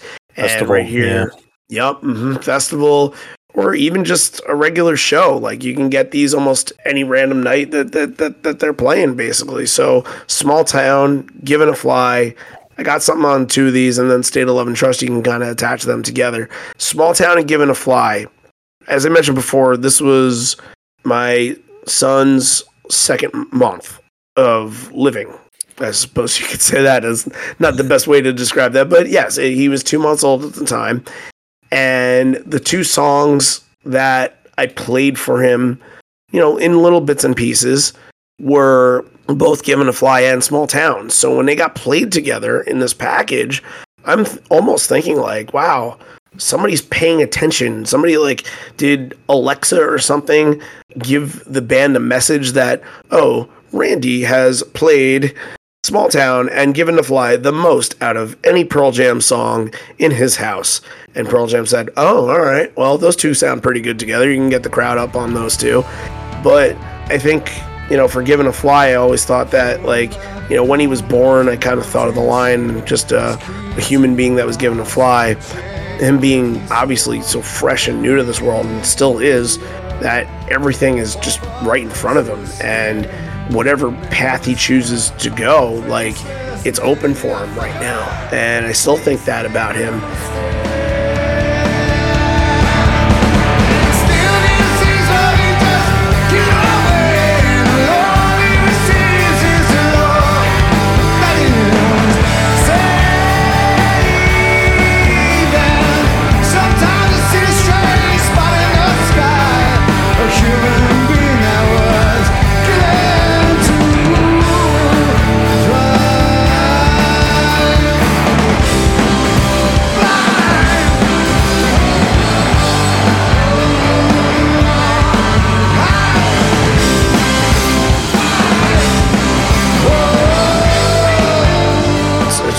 Song that I hope that when he gets to be a little bit older he can attach himself to, and maybe he'll scream the well fuckers line. we'll see about that. When he's with me, maybe he can get away with it, but maybe not at school or something like that. But then Small Town too, that was just a lullaby that I sing for him sometimes, and it just made me at that point kind of miss everything that was back home. And I won't lie, at some points in this little trip, I have thought the same kind of thing, going back to it, man, being on tour is great, but I know I've missed things that he's done that, he's still growing and he's still learning to do new stuff and say new stuff every day. And, I know I'm missing it. I'm taking a real gamble and making a sacrifice to miss all that. And, makes me miss him. So that went into part of it. That kind of went into a big part of my attachment for these 2 right here. So, just personal and special to me. I agree. And I really like the placement of Small Town being the first one in the run of the quote unquote classic songs here. Get the My God, It's Been 3 years. That was, I go back to the Absolutely Everything's Changed line, and it's the same kind of thing, Yep, that's what I was going to say. I mean, he does the Glad I Saw This Place, Thank You for Taking Me Again, the setting there on the beach. I don't think they played on the beach in a long time. But Given to Fly, I think, is the one I referenced to, where I'm, watching this on my phone, on my couch at home. And I got a little emotional watching Given to Fly from my couch. Like, man, like this is happening right now. And I, for all the same reasons, you know, being a parent, the song hits a little harder. But yeah, this is the one watching it. We're like, oh man, like they're back and this is happening. And like, it's definitely got some emotional weight to it. Yeah, the crowd picked up on both of these songs. Coming off of Take the Long Way, I think you needed two big ones. And really, it's just the rest of the set is just like the classic standard Pearl Jam set here. And the crowd was all over it. And I think this wasn't a show that you were really looking for the Serious Collector kind of song, even though we almost had one. We almost had one. Wishlist was almost not played in favor of Light Years, and I was very upset that we didn't get Light Years after finding out what the set list looked like. But you know, now that we got in Toronto, I think that was a really special moment and big moment for me there. So you know, it made up for itself, I think. But yeah, seeing that get the big old scratch was tough. But you know, the rest of it, like, you wanted to come into this hearing the ones that were the most powerful that you can kind of celebrate with the crowd on. Elderly Woman and Given to Fly are two of the biggest where you can do that. And then at the end of the set too, Better Man and Porch, you can do that with too. And hell, State of Love and Trust Ain't Bad for What It Is. That's one that people kind of go crazy about too. And since it's right here, I'll say that I have a little thing. I've mentioned it on the show before. I only mention it when we're covering this song at shows that I've been to. I do a little thing called State of Love and Trust Aerobics. It's something I haven't mentioned in a very, very long time. If that's ringing a bell right now, then you listened to an episode a long time ago.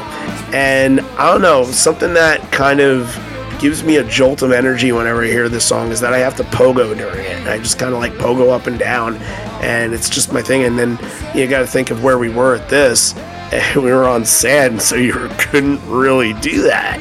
So I was just kind of like stomping into the ground, and that's where, you know, I felt like I was being an asshole for a second because I was bopping around and maybe hitting one or two people, and just thought, yeah, this ain't the place, so I gotta stop that. But very good performance. Ed's kind of doing this thing in the bridge where he's thinking, you know, he's thinking to myself, I need help, and did kind of that thing too. So that sounded pretty cool. Yeah, just a fun, kind of loose version where you can tell like they've got almost the whole main set under them now. They're starting to get a little more comfortable and starting to kind of hit those familiar beats and familiar moments on stage. And it felt like they were really kind of hitting their stride, you know, gotten the new songs out of the way, got through it. So they're just kind of coasting here.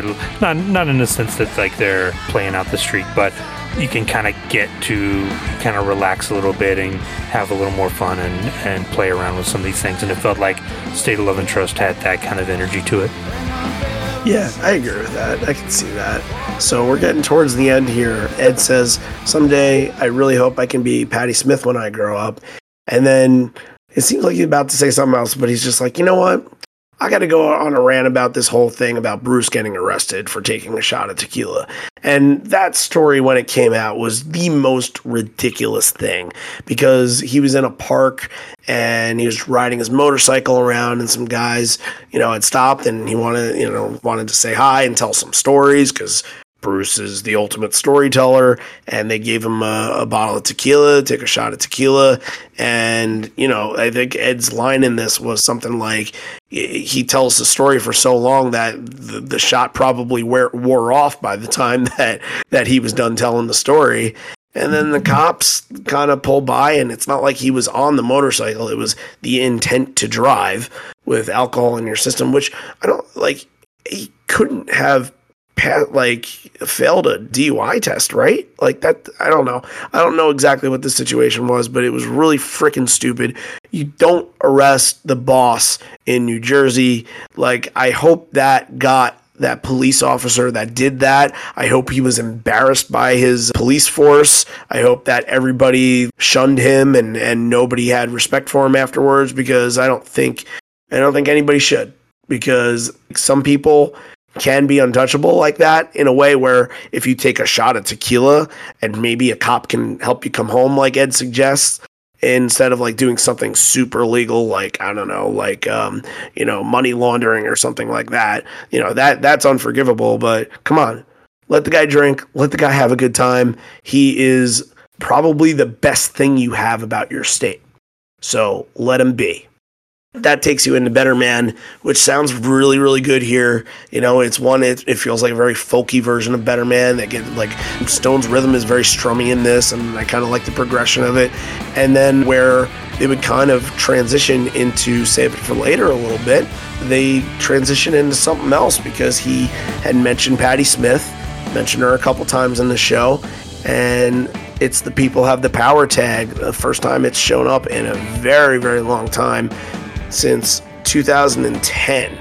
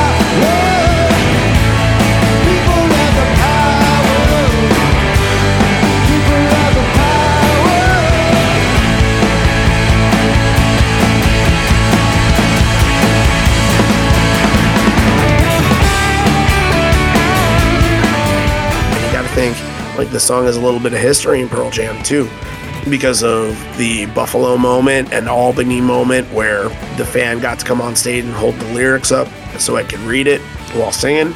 And it's got a good history in it, and it's a fantastic song with a fantastic message that kind of goes into everything that they were doing, not just Patti Smith just being there, but just kind of the time period as well. I think that was one that I think if they did play in 2020, that would have been a cover for that era. They would have played it a lot, I think. Yeah, and they brought it back at Ohana, and then I think at one of the shows in Europe too. So maybe feels like they've kind of gone back to Save It for Later on this run that we're on right now. So, but I hope People Have the Power stick around. I hope they rotate it in because it fits in really well, and it's got a good message, and I think it can really add something to Better Man that Save It for Later doesn't. It gives it a different kind of energy. Crowd sing along with it too, and Ed can go back and forth. People have the power. It's fun and it's uplifting. So, like I mentioned, he absolutely adores Patti Smith, and I believe that Patti Smith actually told a story in her set that she was walking on the beach, morning of the show or morning before or something like that. And she sees this guy just like playing in the water basically and just kind of like rolling around and messing around. So she kind of stops to take a look at him. And, he comes up on the shore and it's Ed. It happens to be Ed. So, obviously they spend some time with one another and everything like that. But just a very cool story and goes into all of the well-deserved praise for her that came from the show. All right, to end the set is Porch. And maybe this is sort of the evolution of Porch here because we're kind of in the mode now where we have transitioned out of severely riffy Porch, if you know what I mean. Because now it's like, there's no 1, 2, 3, 4, but there's also no down, there's no like real lead up to it. They just go right into it. But it's not fast. It's just kind of it's not slow. It's medium Porch. You want to call it medium Porch? They've kind of melded the two together to create something new. Yeah. And if you remember, this is another thing, Live on Four Legs thing from the past. If you remember, that was one of our first big talking points, opinion points, was that just play fast Porch. It was, I think, the two things that we harped on earlier on were play Fast Porch and play WMA in full. And guess what? Somebody listened. It seems somebody listened. So I don't know if they were thinking the same thing we were already, but somebody listened. Let's just put it that way. Anyway, first show back in a long time, and Ed is feeling a little frisky here. Heads over to one side, starts dancing a little bit, gets on the first run of the scaffolding, then heads to the other side, to Stone's side, and that's the side that we're on, and he starts to climb up. It's not too high, but the way that I'm able to get the angle on my phone, of course my phone is out to capture this moment, and the way that I'm able to get it on my phone, it looks like he's like stories high. It really does. It looks like he's on top of the world. And then going back and watching the video, I could have swore, like, oh, he was up at least halfway on that. But no, he wasn't. He was just on, like, the first few rung. It kind of reminded me, you know, there's this episode that we did with Johnny Firecloud, who worked on the Anti-Quiet podcast and all that, and is still doing some things now, I believe. And what he said during the Voodoo Fest episode is he took like his all-time best favorite picture of Ed, and I kind of equated this one to be like mine, because I thought that like him kind of looking out in the distance, it was a perfect shot. And not only that, but you know, at this point on Twitter, we're just starting to get over 1,000 followers. Yes, 1,000. Right now we're at 4,000 guys, and so that's how much this has grown in just about a year, which is insane. But at that point, and that picture, I think, is still probably the record for how many retweets and how many likes that we've gotten on a certain post. And the only caption was just take a good look. And the picture went over. It was a big hit. We pinned it to the homepage, the profile page, and yeah, it's one of the things that I don't take a lot of pictures at shows, but I was the most proud of this one. It's a really good moment. Like, again, one of the most kind of iconic moments from these shows, and it's a great version of Porch 2. I think you could tell that they were ready to kind of let loose on a jam, because, you know, Better Man, they didn't really get to do the big save it for later moments, so it felt like they were, again, just really loose, really having a good time on Porch. And it's a really cool little jam that they go on. It's long because they're, I think, a little bit pressed for time, but a really good version nonetheless. Indeed.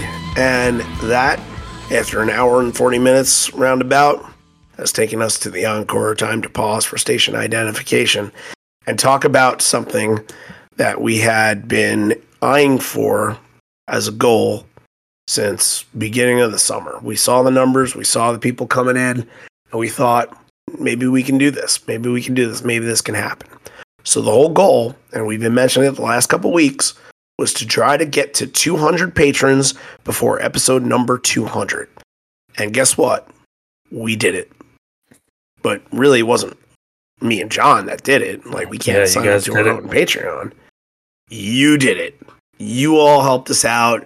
And it's the thanks that need to go out to you guys that joined up on this, that believe in this, that care about what we're doing, that want to support us. And now we have reached a goal, and we're just, you can say that and sort of, in a way, be like kind of joking, like, oh, you know, 200, like, that would be kind of cool. But I think it's just shows that, like, this community is as strong as ever. And, you know, it also shows that people are really supportive of us. And for that, we're just totally thankful. And I wish on this episode we could thank all 204 of you, 203, 204. I think it got to 203 at this point. I hope we can do that someday. And usually I save that for the end of the year special sort of deal.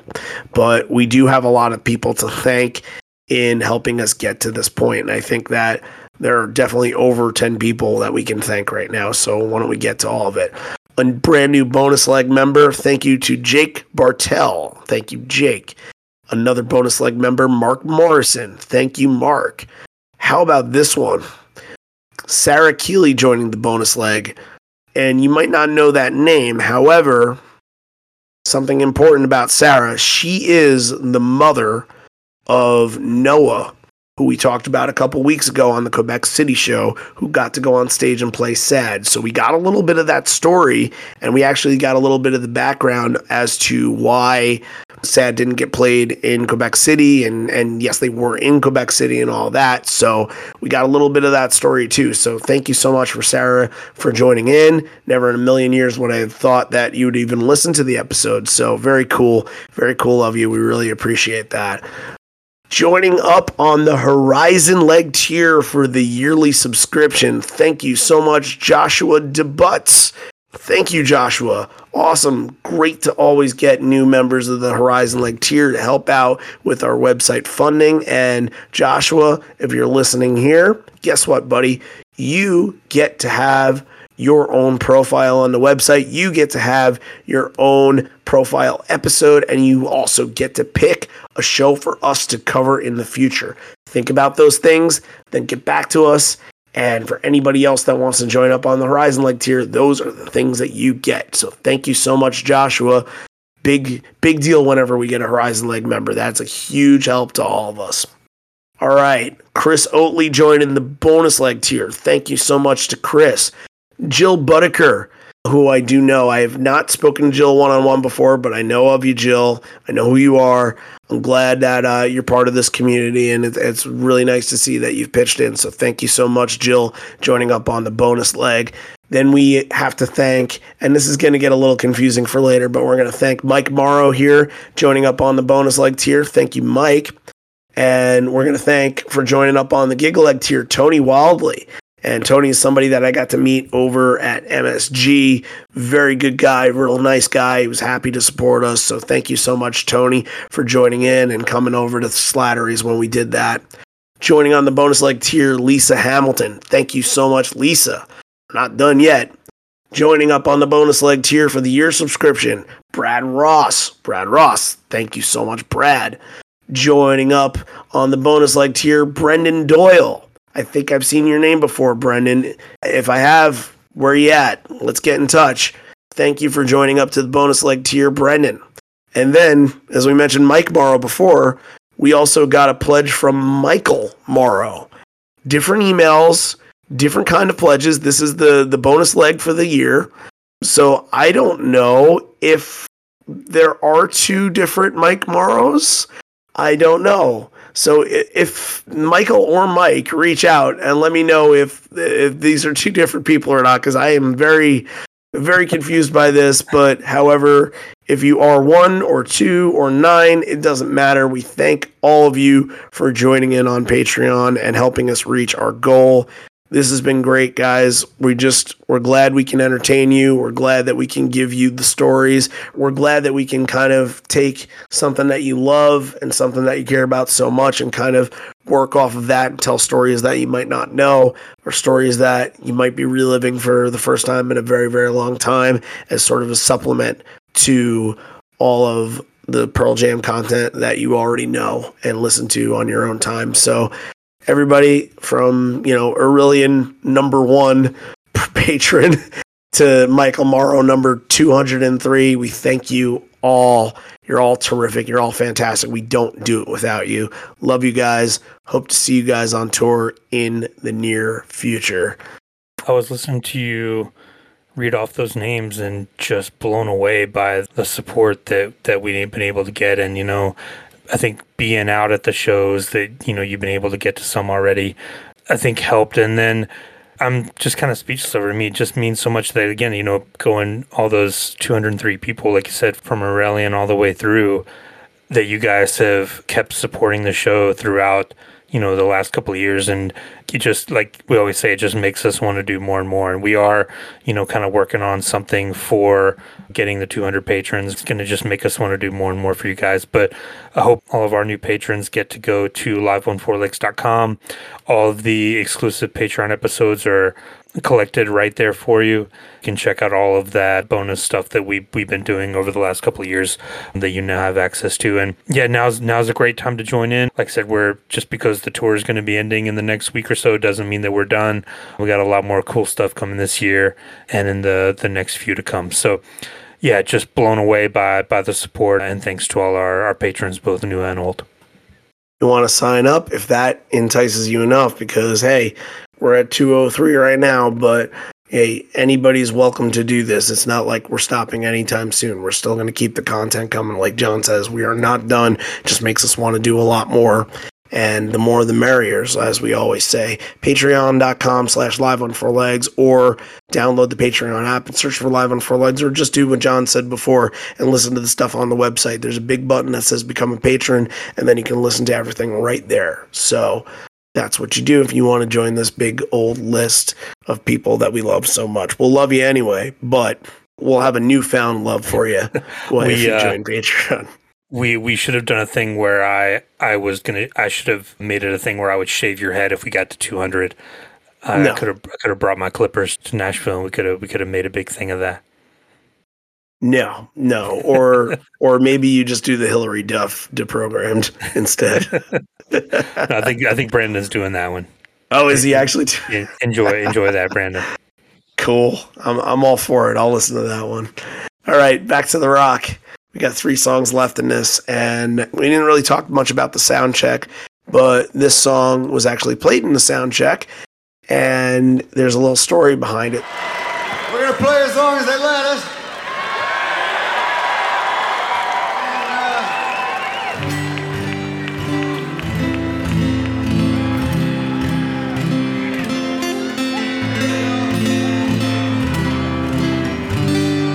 I just want to introduce you to some new friends as of yesterday.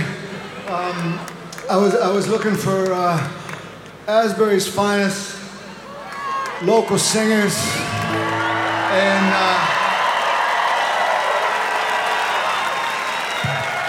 and with 2 hours notice, we got them. They're superheroes to me, and for example, Jason, raise your hand, Jason. Jason was in a classroom teaching when he got the word. He ran out of the class, put on his cape, and got to the venue, and we were playing within an hour. And here's Alexander right there. Josh, Alexander Simone, and Joshua Rivers. Michelle Rushing, and then Jason Rogers on the end.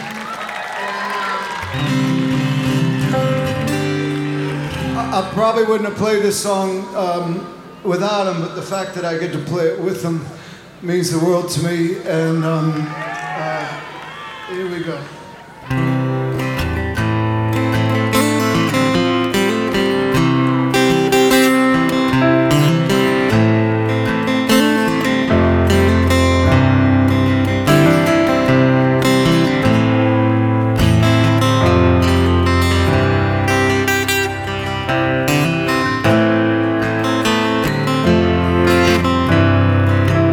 There's a blood red circle on a cold dark ground, and the rains are falling down. The church door's thrown open, I can hear the organ song, but the congregation's gone. My sea of ruin, my sea of ruin.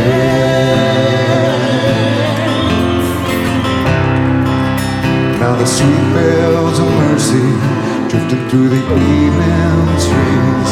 Young man on the corner like Saturday. The boarded up windows, the empty streets, and my brother's down on his knee. My sea of ruin, my sea of ruin. Come on, ride. Now I gotta mention this because there was so much talk up until that point and the whole entire weekend and even in the months before that they're in New Jersey, they're in Asbury Park, and for a long time Bruce's wife was supposed to have a set at the show, and she had canceled. Nobody knows why, but she canceled. And Bruce, being a local guy, and everybody kind of putting two together, everybody thought he's showing up here. That's it. We're gonna get Bruce joining the stage. Of course he didn't, or else people probably wouldn't have stopped talking about it. But I think when everybody heard that they had done this in soundcheck, I thought it was probably pretty inevitable. But no, and I think that's a good thing. Because I said back then, I said it on the roundtable again, because I mentioned it on that. I think it's a good thing, because if he joined for this song, this whole entire show, the narrative on it would have been about Bruce instead of being about Pearl Jam's first show back. And that comes from both non-Pearl Jam fans and media critics, and also Pearl Jam fans that, you know, obviously this being a big moment, because I think that the two fandoms definitely have a lot of crossover, of course. How can, they're very similar in storytelling styles. And I wonder if there was some discussion backstage, behind the scenes, of like, hey, should we, can we? And I can honestly see maybe them asking Bruce, and Bruce telling them, like, look, no, this is about you guys tonight. You guys do your thing. Take the moment and enjoy it.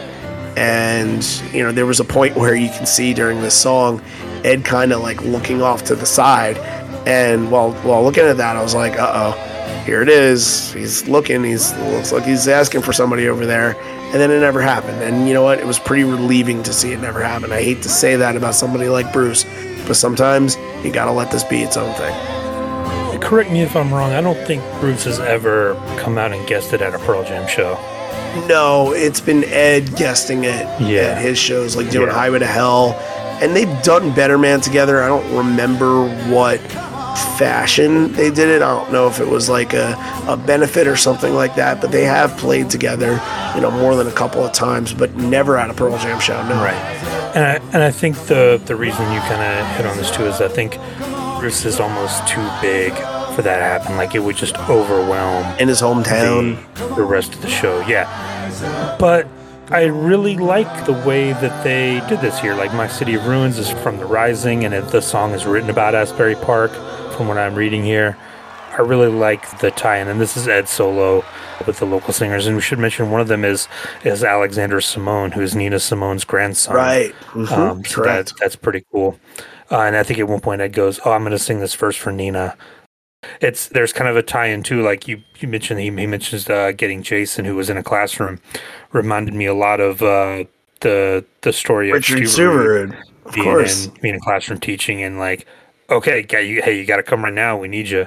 But yeah, I like the tie-in of, I think having the extra singers adds a lot to the performance, and it gives it a little more weight to it. And I really like how this worked out. This was kind of the big surprise moment. Bruce not being there, notwithstanding, it's one of the best moments.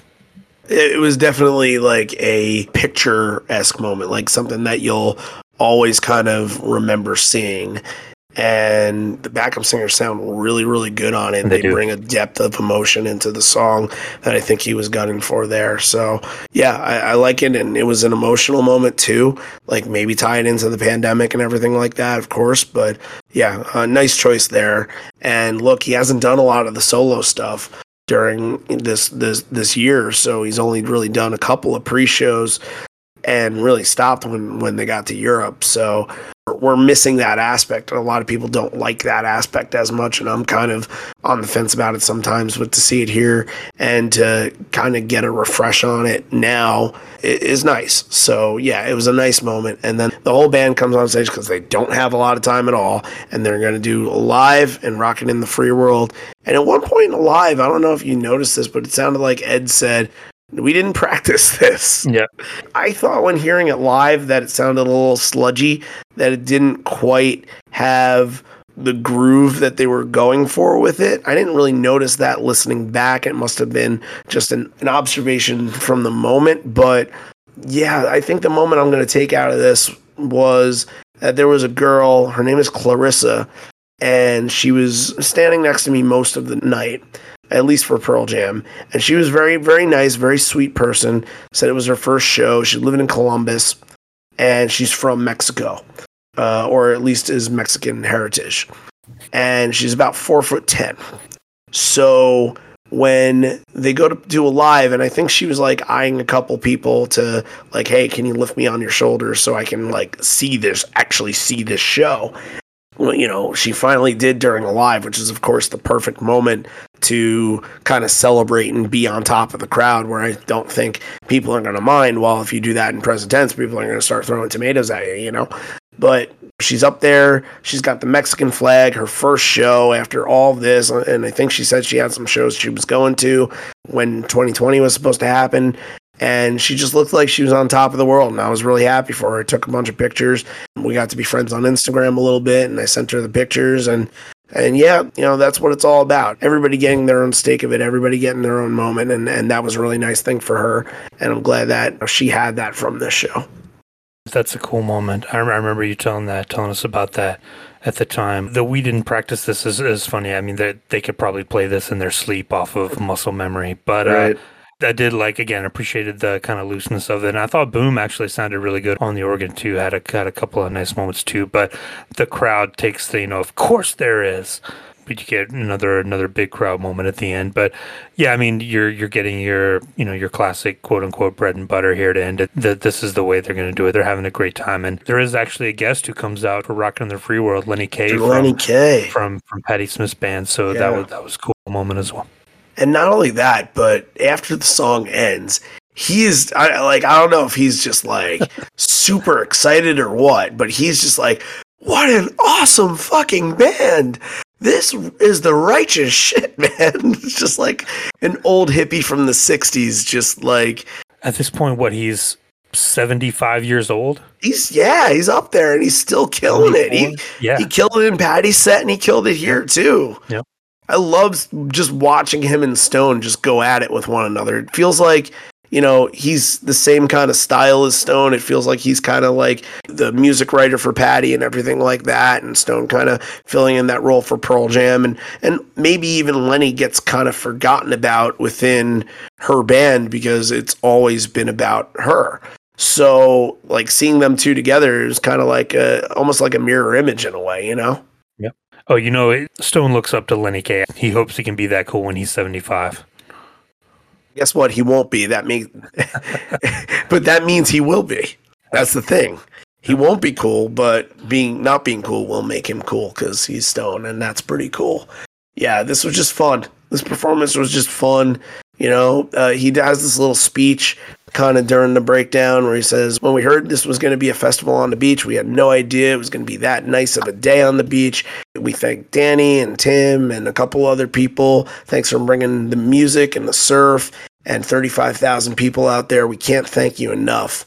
And then he starts singing, thank you, Asbury. He starts doing some chants on that too. And it sounded really good. And Lenny and Stone get to jam at the end. Josh grabs a guitar, starts playing. I guess that's his first moment playing guitar with the band. That was the first moment where we got to see Mike with a mask too. So interesting on that. And then, I think that was always something I was looking for with Mike because we knew how serious that he was taking it. So he did wear it a little bit in Europe and wore it in some other places. But, now it's been Stone that seems to be wearing the mask the whole entire time. So, all right. That's the end of this show. 20 songs right there. And pretty important for a lot of reasons. So why don't we get to picking some important moments here? John, take it away. All right. My number 3 moment is going to be Quick Escape. My number 2 moment is My City of Ruins. And my number 1 moment is going to be Present Tense.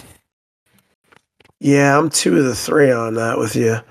I'm just going to say for the number 3 that it's just the presence that the band brought to the stage and just the idea of that, this was such a long time coming and how that kind of defined the theme for the night. And it didn't even define it in a way where they had to talk about it every single time, but it was known and everybody was waiting for it. The band was waiting for it. And then when Ed came out and kind of gave that, kind of almost like he hugged the crowd in a way and said, there you are, I've been waiting for you.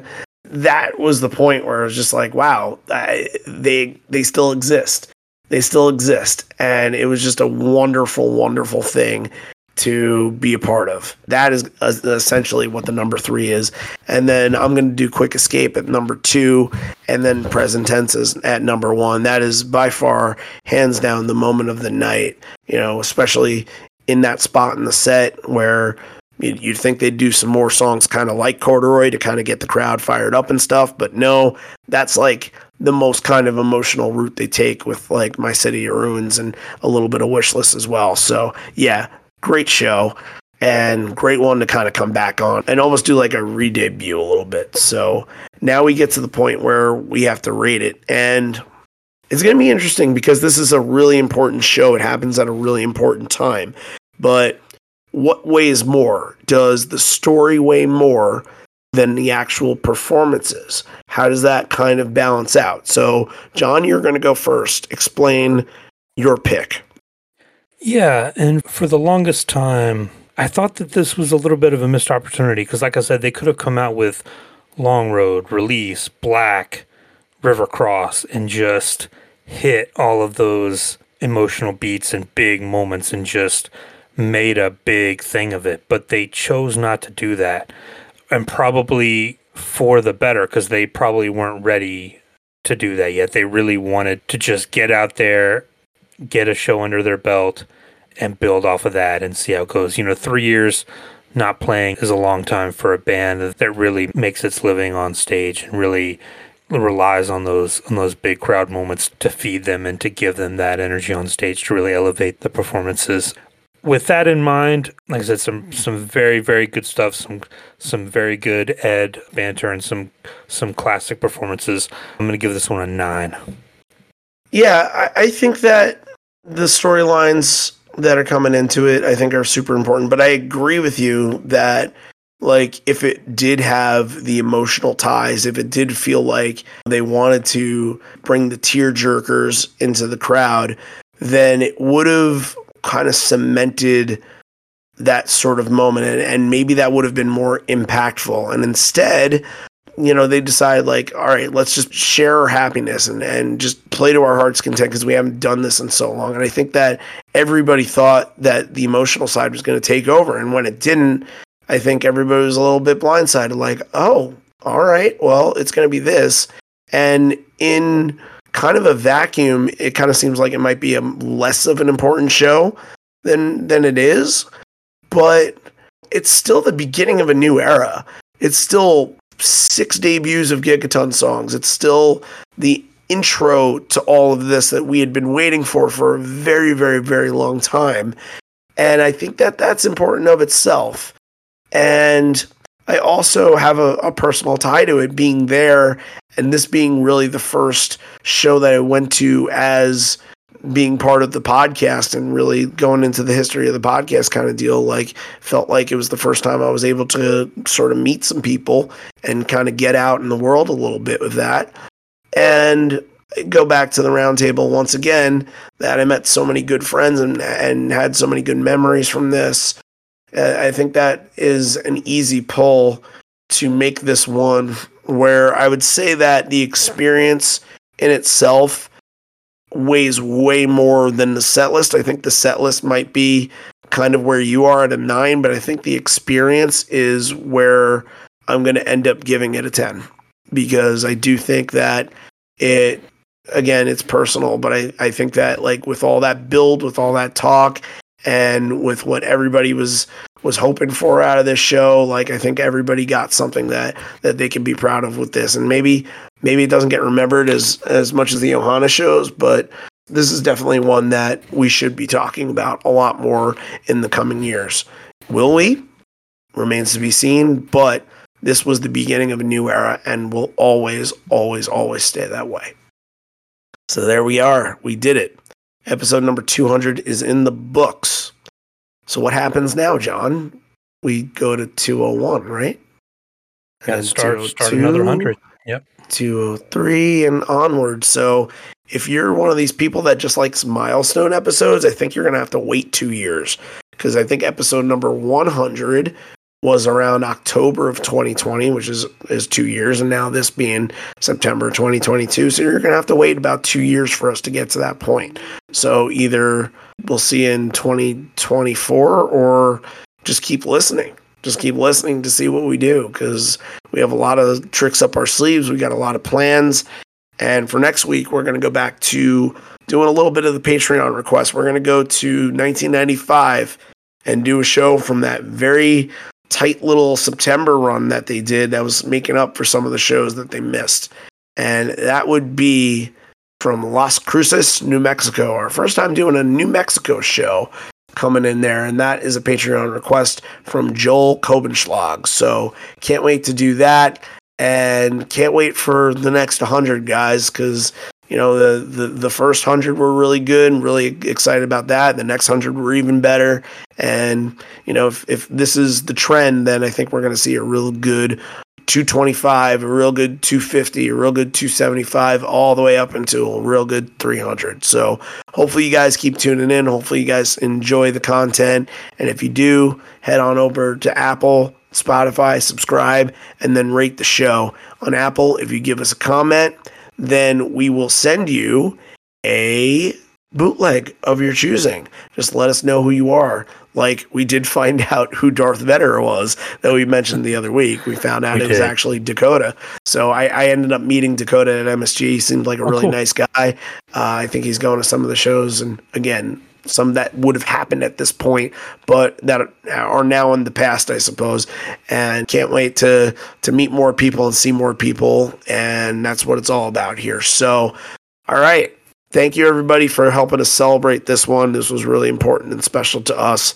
And whenever you guys have a milestone that you'd like to celebrate, we'll be right there waiting to help you. So this may be the end. We're here, but not for much longer. And although we may be parting ways, I miss you already. I miss you always. Until next time, we'll see you for 201. Absolutely everything's changed.